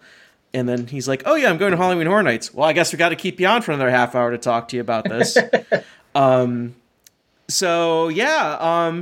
Hasten and David, you're going to the Orlando Halloween Horror Nights for the first time this year, correct? It'll be my first time. Okay. I think Hasten has technically been. So before. We used to go we used to do big Florida trips in October back in the day, like back when I was on Mice Chat, a name that has not been said in a million years. And we used to do these big. We used to do these big. Yeah. We don't talk about Dreamfinder's website anymore. Yeah. And so, I went to Horror Nights, but it was just like part of this vacation consumption. I wasn't really into horror events then. Mm-hmm. I really wasn't into maze/house designs. And then over the years, I've really grown into it. So this is kind of like my first time, I think, going as like a horror event fan. Someone who appreciates it. Part of not just like part of a vacation. Oh, mm-hmm. gotta check the Horror Nights box. Okay, I gotcha. So you all been to the Hollywood version of Halloween Horror Nights? Okay. We go to most years, I would say. We all go to the Hollywood event. We're also big fans of Not Scary Farm out here, then a few of the other smaller haunts like Dark Harbor at Queen Mary, the Haunted Hayride. Lots of good stuff out here. Oh yeah, definitely a lot. And a lot of it's coming to Orlando too. Because this year we're getting Howl-O-Scream. And we're getting Howl-O-Scream for the first time out here.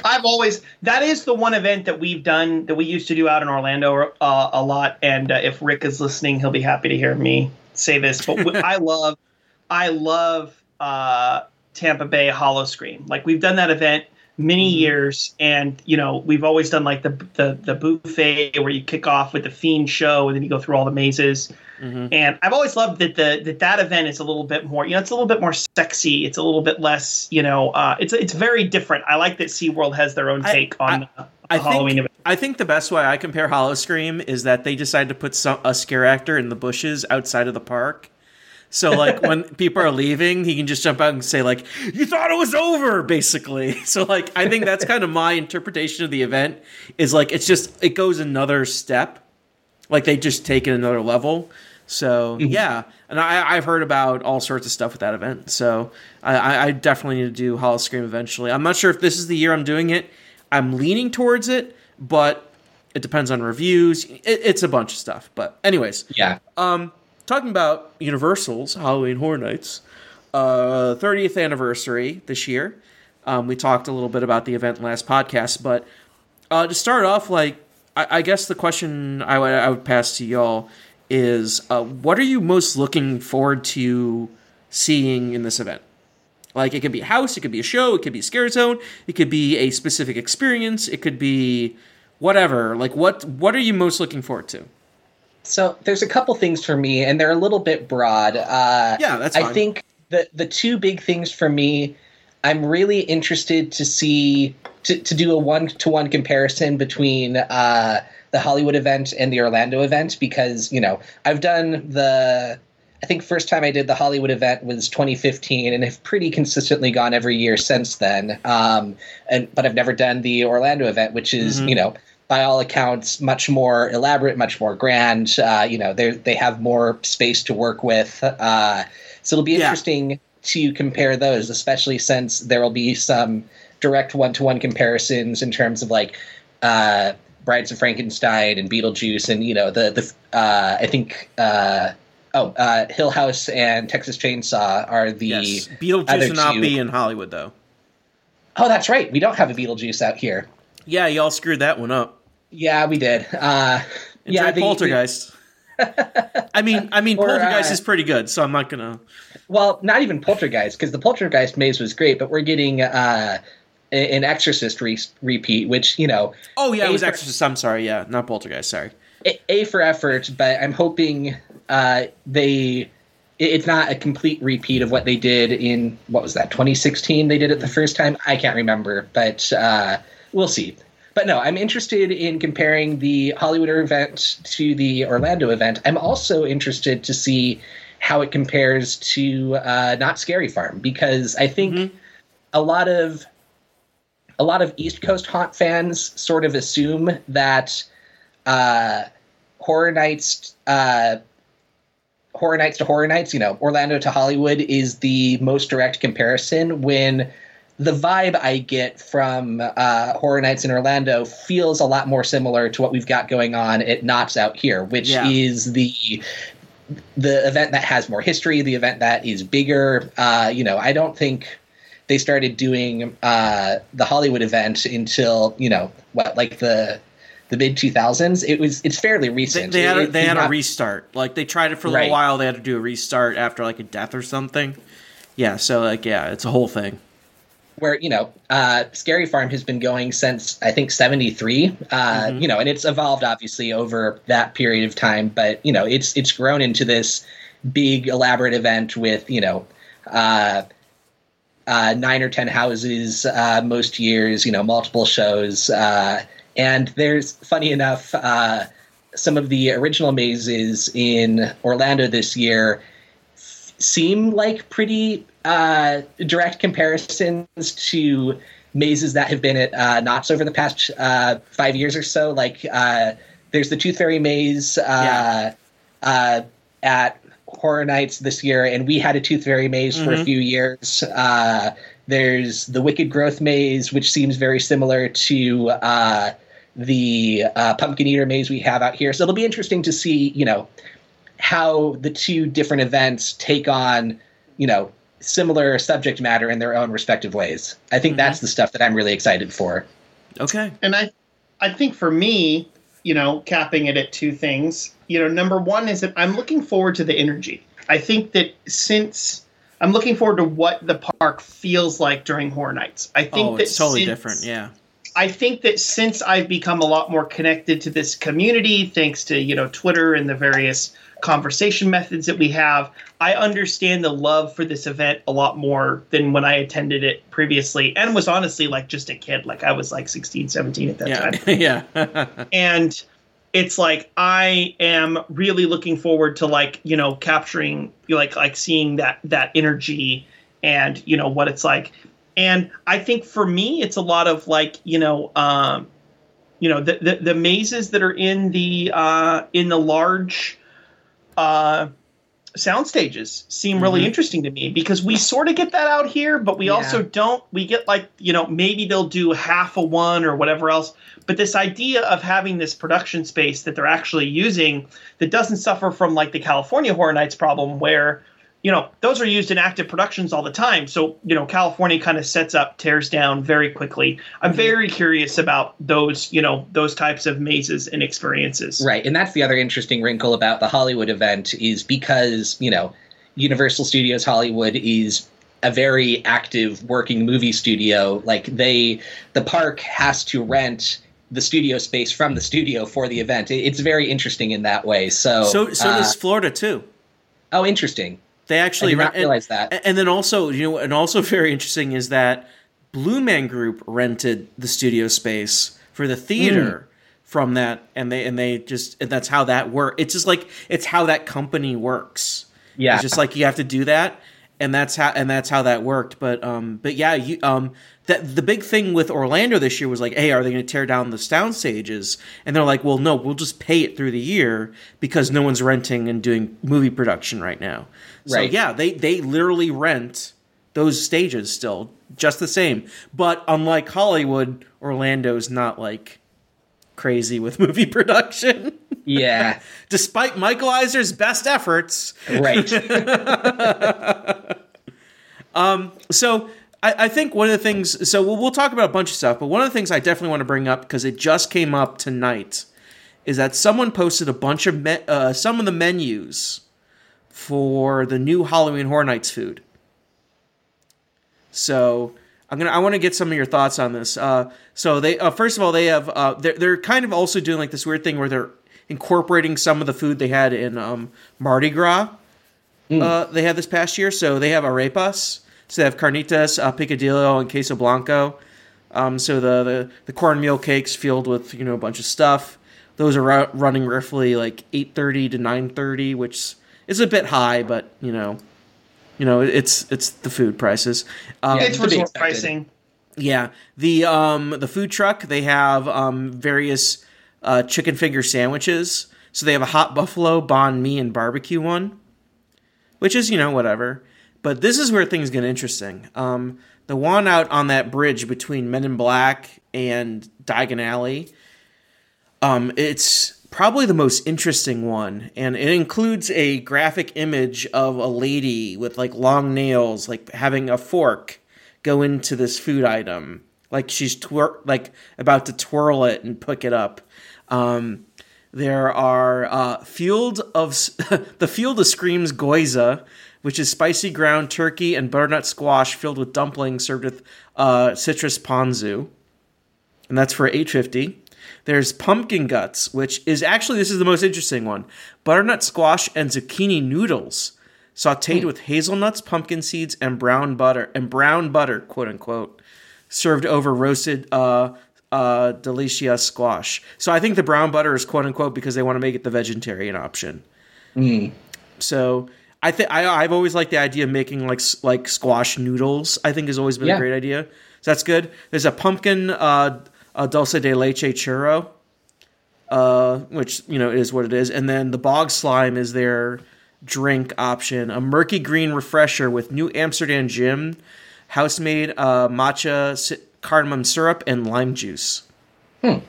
So, that sounds good. Yeah, so like I think they're really. I think they found people are willing to pay for their food options. Especially with this past Mardi Gras, and they're like, okay, let's take it up the next level and with Horror Nights. Let's do it. Let beyond Twisted Taters, beyond pizza fries. Let's do it. So. Well, and I think what's interesting too is that you look at Universal's strategy over the last year across all of their events, and they're subtly competing, maybe it's not subtle. They're like directly going, hey, we know you liked Disney and being a Disney pass holder and going to Disney stuff because they have interesting, unique food options. Mm-hmm. And they said, they're not selling passes right now. We are. Come to us. We have interesting, unique, whatever food options. I'll say unique food options, 100% at a Halloween event. Like, I'm in. Yeah. Mm-hmm. Like, it's it's great. I love when there's stuff that's not available, maybe generally not available during the day or whatever else, because it's yet another way to make that event neat. And it really sounds like that. The gyoza sounds great. I can't wait to try it. Like, there's a bunch. I really like this idea that they're moving to of, hey, we're going to do these events. We're going to do special things inside of it. I thought what they did for the Olympics out there was super smart and very clever. And this is just another way. This is another way to leverage these events for people who may not be into the horror stuff so much. Mm-hmm. I just texted over that menu to David, so if you want to check your phone, so just so you can see the photo of it, because it's like you look at it and you're like, oh God, I want that now. That's great. Yeah, why? So that's the pumpkin guts right there. Looks pretty good. They've done a great job, too, just on their overall menu design and everything else. It really feels like they've stepped up their presentation and offerings in the last few years. And so they've already built. So they have the barbecue. God, I can't believe they're doing it. A Texas Chainsaw Massacre barbecue place. Great. It's after doing the Simpsons disgusting fast food thing. I guess the only way you can go is it's either Texas Chainsaw Massacre, Cannibal Barbecue, or Soylent Green. So Here we go. And then you also have the Tribute store that's going to be opening next week. Excited to see that. So Tribute stores are legitimately wonderful. They're legitimately amazing. I took my sister through the Mardi Gras one. She was blown away. It's such a cool concept. Yeah, and they have all these additional snacks and stuff you can buy in it, but it's really crazy because not only do you have unique t-shirts, blah blah blah, whatever, but they've bought these Mold-A-Rama machines, so you'll be able to get Mold-A-Ramas, and they change them throughout the season, which is so smart to me, right? The whole Tribute store concept, I think, really feels like it's well, what if we built a house or a maze, depending on which side of the world the US you're from. Yeah. We have a funny story about that, actually. And it's like they decided, what if we did something at that level of quality, but not scary and kind of fun to explore and just really heavily detailed and themed. And I just love it. It's such a great concept. Mm-hmm. Yeah. And then, so in addition just to the Mold-A-Rama, they've also partnered with a bunch of local businesses to do stuff in there. So this year they have a local candle company that's been providing some unique scents and candles, and also the same company that does all the coffee roasting for Today Cafe is producing all these unique coffee blends. Nice. And they're just selling these fresh beans there too. So it's super cool in that way, where they're highlighting these small local businesses and trying to get unique merchandise in a way that's low overhead, where you're not outsourcing it to China and you're waiting 4 months to get it in. You're hey, can you do 2 weird blends real quick with whatever you got, and then we'll just buy everything you got. And it's a great win-win because it provides Universal with fun, unique offerings for the park, and it also gives business and promotion to local businesses in the area. It's really smart. And what I really like about it is that, unlike other places up the street, they don't have this challenge of, if we put SeaWorld, if we put an item on the shelf, it has to sell 12,000 of them, or we're not interested. Yeah, because that's always been talking to a couple of Imagineers who designed the Epcot collection stuff. They've always said that that's the big challenge. They want to produce really unique merch that people want to buy, but merchandising goes back to them and says, you got to sell 12,000 of these or we don't care. Mm-hmm. And what I love about, Universal and partnering with these local companies and whatever else is that it's not those numbers. It doesn't have to be those numbers. It never had to be those numbers, but it's a great way to make the event unique and really enhance it. Mm-hmm. In a weird way also, so they got dragged. Universal got dragged for only doing 1,000 run of that vinyl they made last year. Oh, right.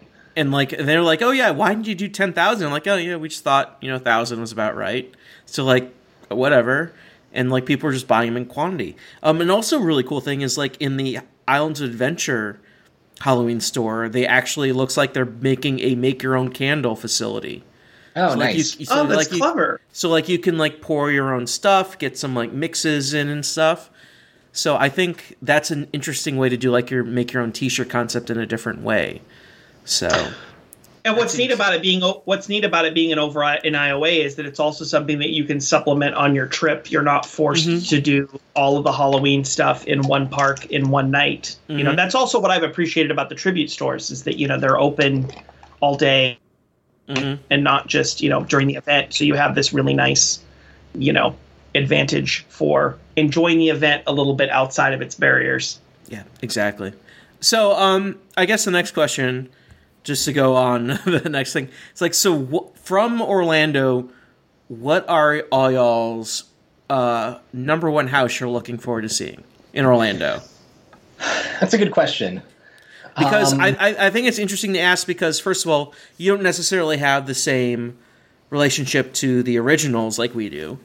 Like whether it be the Icons or Scary Ohio or various things like that. But also, like, is it going to be stuff you could see in Hollywood or not? So, yeah. Yeah, I think kind of academically, I'm interested in the Icons house and the Scary Ohio house because it's like I'm, you know, being kind of from the outside looking in, it's like, oh, I want to see what all this is about. I think the ones that like I'm actually like really excited for. Definitely excited to see Beetlejuice. Definitely excited again to see like it's such a weird reason why I'm excited for it, but like the Tooth Fairy house in particular, just because I'm so curious. Given the fact that we had a Tooth Fairy maze at Knott's for a number of years, like just seeing, you know, how two completely different creative teams tackle sort of the same core idea. Really excited about that. You know, and kind of like I was talking about earlier, some of the ones that are direct one-to-one, like the Texas Chainsaw House or the Haunting of Hill House, should be interesting to see. Yeah, I mean, I think for me, it's definitely like I'm weirdly interested in the legacy of Horror Nights out there after not experiencing it, because the love for the legacy of Horror Nights out there reminds me so much of the love of the legacy for Knott's out here. And I've always thought it's interesting how it really feels to me like the Orlando Horror Nights event is basically a combination of a tourist event with IP for tourists and a locals event kind of rolled into one. Yeah. And I'm really excited to like, you know, to see, you know, the Icons and kind of do that whole thing where it's like, oh, what did I see? What kind of Easter eggs did I miss?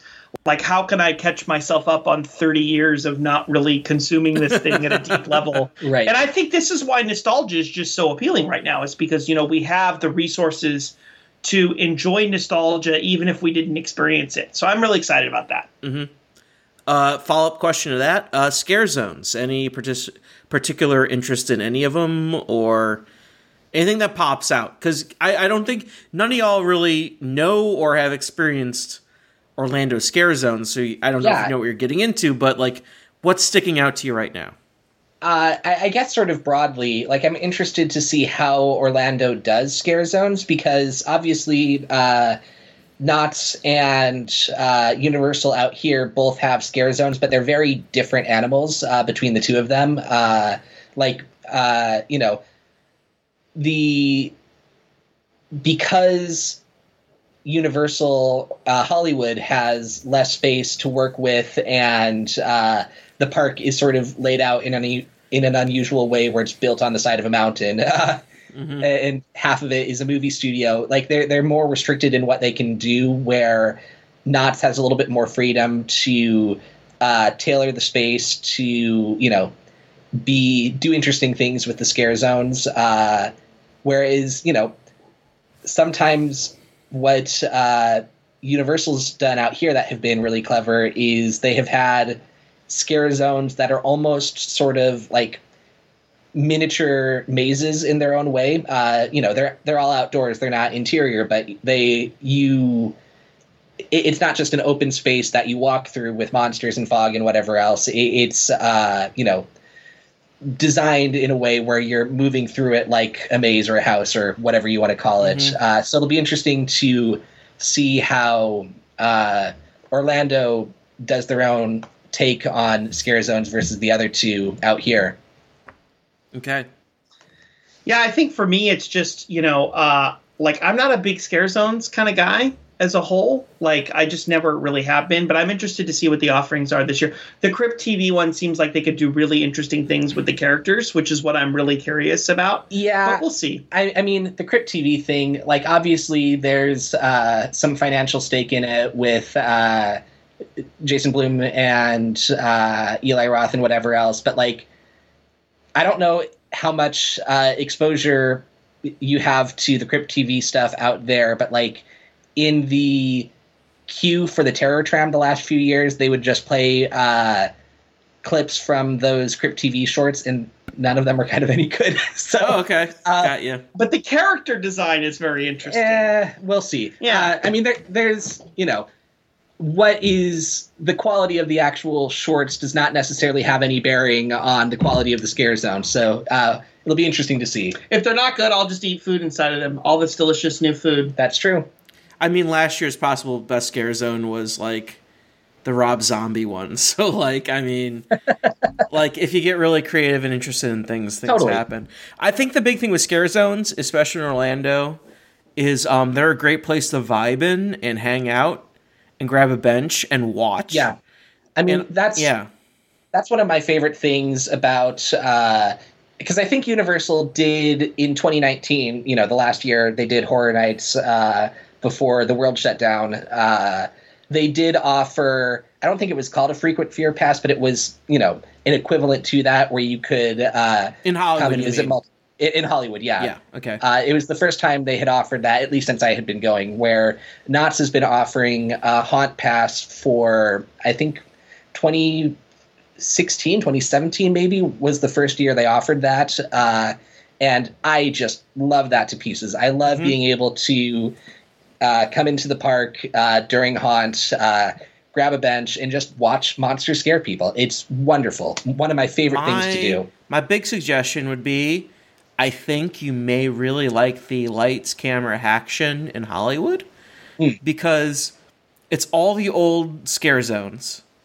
So, like, you got stuff from Islands of Adventure days, you got stuff from Universal Studios Florida. Oh, nice. And then it's all tied in with this long-lost icon, Eddie, because he was designed for the 2001 season, and then they... Right. And then they're like, oh, we should probably change some stuff and get rid of all this blood and guns. Yeah, pump the brakes, pump the brakes, pump the brakes. Yeah, exactly. So, so that's going to be that scare zone. But there's a ton That's of fun. There's a ton of benches you literally cannot remove in Hollywood, and you can just sit down and just watch the scare actors move around. And that's always been great. that's been the place for years and years, just to hang out. That would be really good. 30 is always, like, 30 years, 30 fears has always been the, that's right next between Shrek and Minions. That one's always been kind of like the intro scare zone. So it's pretty small, but it's like a vibe setter. Like, so you're entering the event. This is what's going to be. That's where that, Neon Arcade scare zone was last year, if you saw any videos of that. The one in New York is Seek and Destroy. That one's like a overseer kind of concept, where, like, they're turning humans into fuel. Best way to put it. So that could be another really good sit on a bench, watch people, watch shows. There may be some shows in that one. Then we already mentioned Crypt TV, which it will probably be really good with monsters, at least. Yeah, Some hopefully. really good, hopefully at least some good really monster designs. And then the other one is Gorewood Forest, which is in the Central Park area, like right around between Simpsons and Hollywood, that nice shaded area. So it's like it's like a nice forest, and I that's always a good one. But there's nowhere to sit; you have to walk through it. So that's more like definitely a walk through it and enjoy it thing instead of like a chill and enjoy. definitely the Hollywood one's the best one to chill in and just have Nice. a good time. So that's my suggestion on that. I'm hoping we get some time to chill this year. I mean, we bought Express, Yeah. so You will have we're plenty. You'll have plenty of time. Are you going to be in the park that day? Almost certainly. Probably. So Okay. what we're actually doing is we're going out as a big group. Yeah. There's like 8 of us going, Something like that. Mhm. And everybody said, and mind you, we all met because of Mice Chat and Disneyland, pretty much. And everybody said, "Screw Disney!" So we're all buying Universal passes. Okay. Yeah. We're just going to enjoy Universal throughout the day. I mean, we want to do, obviously we want to do Velocicoaster because most of us haven't done it yet. Mhm. And we're just looking forward to, vibing and enjoying a few days of Universal and the Halloween events. We already have our tickets for the 2 Hollow Scream. We got Stream and Scream tickets. Like, it's just going to be a super fun Halloween week. Okay, so you know about Stay and Scream then in Universal Studios Florida? As long as do you have to be in the park already, or can you use how does it work? So what you need to do is be in the park by 5 o'clock. The park closes at 5, so I'd recommend being in the park at least by 4:30. Totally. At that point, just make your way towards the Stay and Scream area. So previously they've had multiple Stay and Screams. My understanding, due to staffing, this year they may just do the Simpsons one and load up like the waterfront where they would show the Lagoon show and Simpsons with everyone who wants to do it and just release them.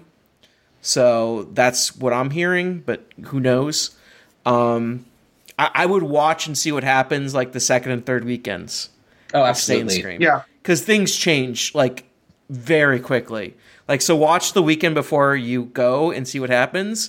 And then it could still change the weekend you go. Like, all of a sudden you'll be like the first weekend they're offering New York, for example. Right. Yeah. So, do Stay and Scream. Just be there. You can easily knock out a bunch of houses before the park even opens officially. Like, you don't knock out like 2 or 3 houses. You're done. Yeah. And without Express. So, like, you can come back to Right. it. Yeah. No, we're Yeah. definitely looking forward to like doing some early and then coming back in the evening. Yeah. Absolutely. And that's how it's always been out here in Hollywood as well, where if you come for early entry and you have a plan of attack and you know what you're doing, like you can get 2 or 3 or sometimes even 4 mazes done with relatively short waits before the hordes descend upon the park. Yeah. So that's my suggestion. So that's Stay and Scream. Do you have any other questions for me about the event, I guess, is the best way to put it. I think that's now my point where I'm just opening the floor to general questions.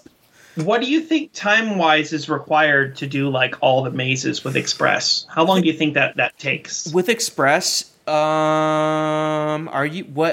day are you going in October? Was it like a Saturday? We're going It's a Thursday, right? on we're going on the 6th. Oh, it's a Wednesday. Wednesday? You should be really good. Okay. Wednesdays are usually a very good day because no one wants to take off on a Thursday. So usually Wednesdays are pretty good. You'll probably find you'll be very, very good at the beginning of the event. It'll peak a little bit and then it'll dip real quick. So you should be fine. Cool. Yeah, so yeah, it sounds really great. Good. Yeah, so you'll be really good with attendance and stuff like that. Just, I guess my question, just in terms of crowd flow, what, like in Hollywood, for example, like the strategy is always go to the lower lot first because it's such an ordeal to get down to the lower lot that people tend to do the mazes on the upper lot first, and then before they even make the effort to go through the Starway and whatever, so you can usually get those ones done pretty quickly. What's kind of the general crowd flow for the event in Orlando? In general, even though Stay and Scream is like really big and like looks like there's 1 million people there, they process them real quick. Mm-hmm. So the back 5, so basically the houses in Kid Zone next to Men in Black, in between Men in Black and Fear Factor Live Theater, those usually are very quiet the first about hour of the event. Good to know. And then everyone just walks in. They walk through Production Central, that 30 Fears, and they walk right to the sound stages. Yeah. So you're going to see Brides get real high. You'll see Texas Chainsaw Massacre get real high. You'll see all those houses get real high. Another tip is that the legendary Truth House in The Simpsons is usually one of the last ones to open. Interesting. It may even open. I've seen that house open with previous houses after the event's opened, like sometimes up to 15 minutes afterwards. So just keep that in mind. That like if you want to see it or do that, just like do it like after 7 o'clock. Is my suggestion, because most of the time, if you're trying to rope drop that house, you're gonna wait way too long. Don't even bother. Just like it'll open. It'll be one of the last ones to open because it's like such a weird area. Good to know. Yeah, great to know. Yeah, so that's definitely one of them. So the weird thing this year is the shows are so weird and different. I'm not sure what to tell you because no one really knows what the Fear Factor live show is this year. Yeah. We've heard like 20 different things, so we're not sure. I would suggest doing it. Last full year's Lagoon show was incredible. It was about 12 minutes long. It was everything, and then it got out, and it was super done, and it was worth every minute of it, I think. So I highly recommend the Lagoon show, but it depends on how it is. Yeah. Oh, well, and that's another thing we didn't really touch on that I am really excited for is what Universal does with shows out there, because the Hollywood event has, at least, in the time that I've been going, because I think Bill and Ted got super canceled the first year before I started going to the event. As it should have been, yeah. Yeah. And then for the last several years, they've done that Jabberwocky's dance show, which was okay, but was never A, not super my thing, and B, kind of similar every year. So we tended to start skipping it after a while. They're back this year. They're back this year. But Knott's has traditionally been the much bigger event in terms of shows out here. So I'm really interested to see what Universal does with shows out there. Mm-hmm. Yeah, so I think the big question is the stage show, because I have legitimately no idea what's going on there. But the Lagoon show is definitely something I suggest hitting up. Absolutely. It's usually, I mean, unlike World of Color, it's something you probably roll up to like 5 minutes beforehand and be fine. Excellent. It's about 12. It's like 10 to 12 minutes long. Perfect. It's usually very, very succinct. It's got the idea it doesn't overstay its welcome, which is definitely more 15-minute shows, please. Exactly. Yes. We don't need to make. Yes, exactly. You get the Everything idea. does not need to be a half-hour extravaganza. Yeah. So that's definitely what that is. So I think for houses, you should definitely check out. So Icons, for sure. Mm-hmm. I think you should definitely check that out. Scary is something I definitely think you should check out. And I think Wicked Growth, which is the tent house with the pumpkins. Yeah. I think that one, if it's what I think they're going for, is like the Halloween Horror Nights 27 Scarecrow house. And that's one of the best haunted houses I've ever been through in my life, in terms of just like terror and craziness. So, I mean, I think our ambition is to try to hit all of them, but we'll see how successful we are. Oh, I think we'll be successful. Yeah. I think you'll hit all of them. I think you can do all the shows. I think you can chill. You may need a bail, because I think the biggest question mark this year is going to be food lines, because they're still trying to hire people and all the staffing issues. So I would suggest maybe booking something at 8 o'clock, 9 o'clock at NBC Grill Brew to grab It's not a bad idea. Yeah, to grab hey, we're here. Can we get the pretzel and some beers and just not be in boom, boom, boom, music thing. So like you're just like, okay, we're just going to be somewhere else for a little while, or like that's a good idea. Like between doing maybe some of the some of the soundstage mages and whatever, schedule some time to like peel off and get some food and stuff. I like that idea. Yeah, go to NBC Girl Brew, go to Hard Rock, go somewhere like this right next to the park, and just like chill, relax, maybe Big Fire. Yes, which you can't get in Hollywood. Because Big Fire is wonderful. Not yet. Every time they have me fill out a survey, though, they're like, "What would you like to see in Hollywood?" And I'm like, "You have the old Brazilian steakhouse just sitting there empty that you used to operate. That should be the Big Fire." Or Carl Strauss. Like, there's multiple empty spots. Let's get a Big Fire. Big Fire is wonderful. Legitimately, it's one of my favorite restaurants. Like, I took my sister there, and she's like, "This is amazing." And like, we went to all these awesome Disney restaurants, and she's still like, "This place is great. This is wonderful." Yeah. I mean, this is a sidebar, but I just love the Universal Run concepts. Like, they all have fairly good food. They all have a fairly wide and diverse menu. And I mean, even our limited versions that we got out here, like a Grill Brew and Antojitos and stuff like that. Vivo, Vivo's wonderful. Yeah. Oh my god, you guys need to get a cowfish out there. That's the other one we don't have. Yeah, that's the other one we do not have. Yeah, cowfish is good. Yeah, just book one of those. Chill for like an hour and a half, then go back in. That's my suggestion. But yeah. I think it's. I've always. I'm a pro of that maneuver. But yeah, I'm just super excited to see y'all go and just experience this weird thing that we have in Orlando. Absolutely. Yeah. And one of these years we got to get you out here to do Knott's. Absolutely. Yeah, I need to get out to Knott's.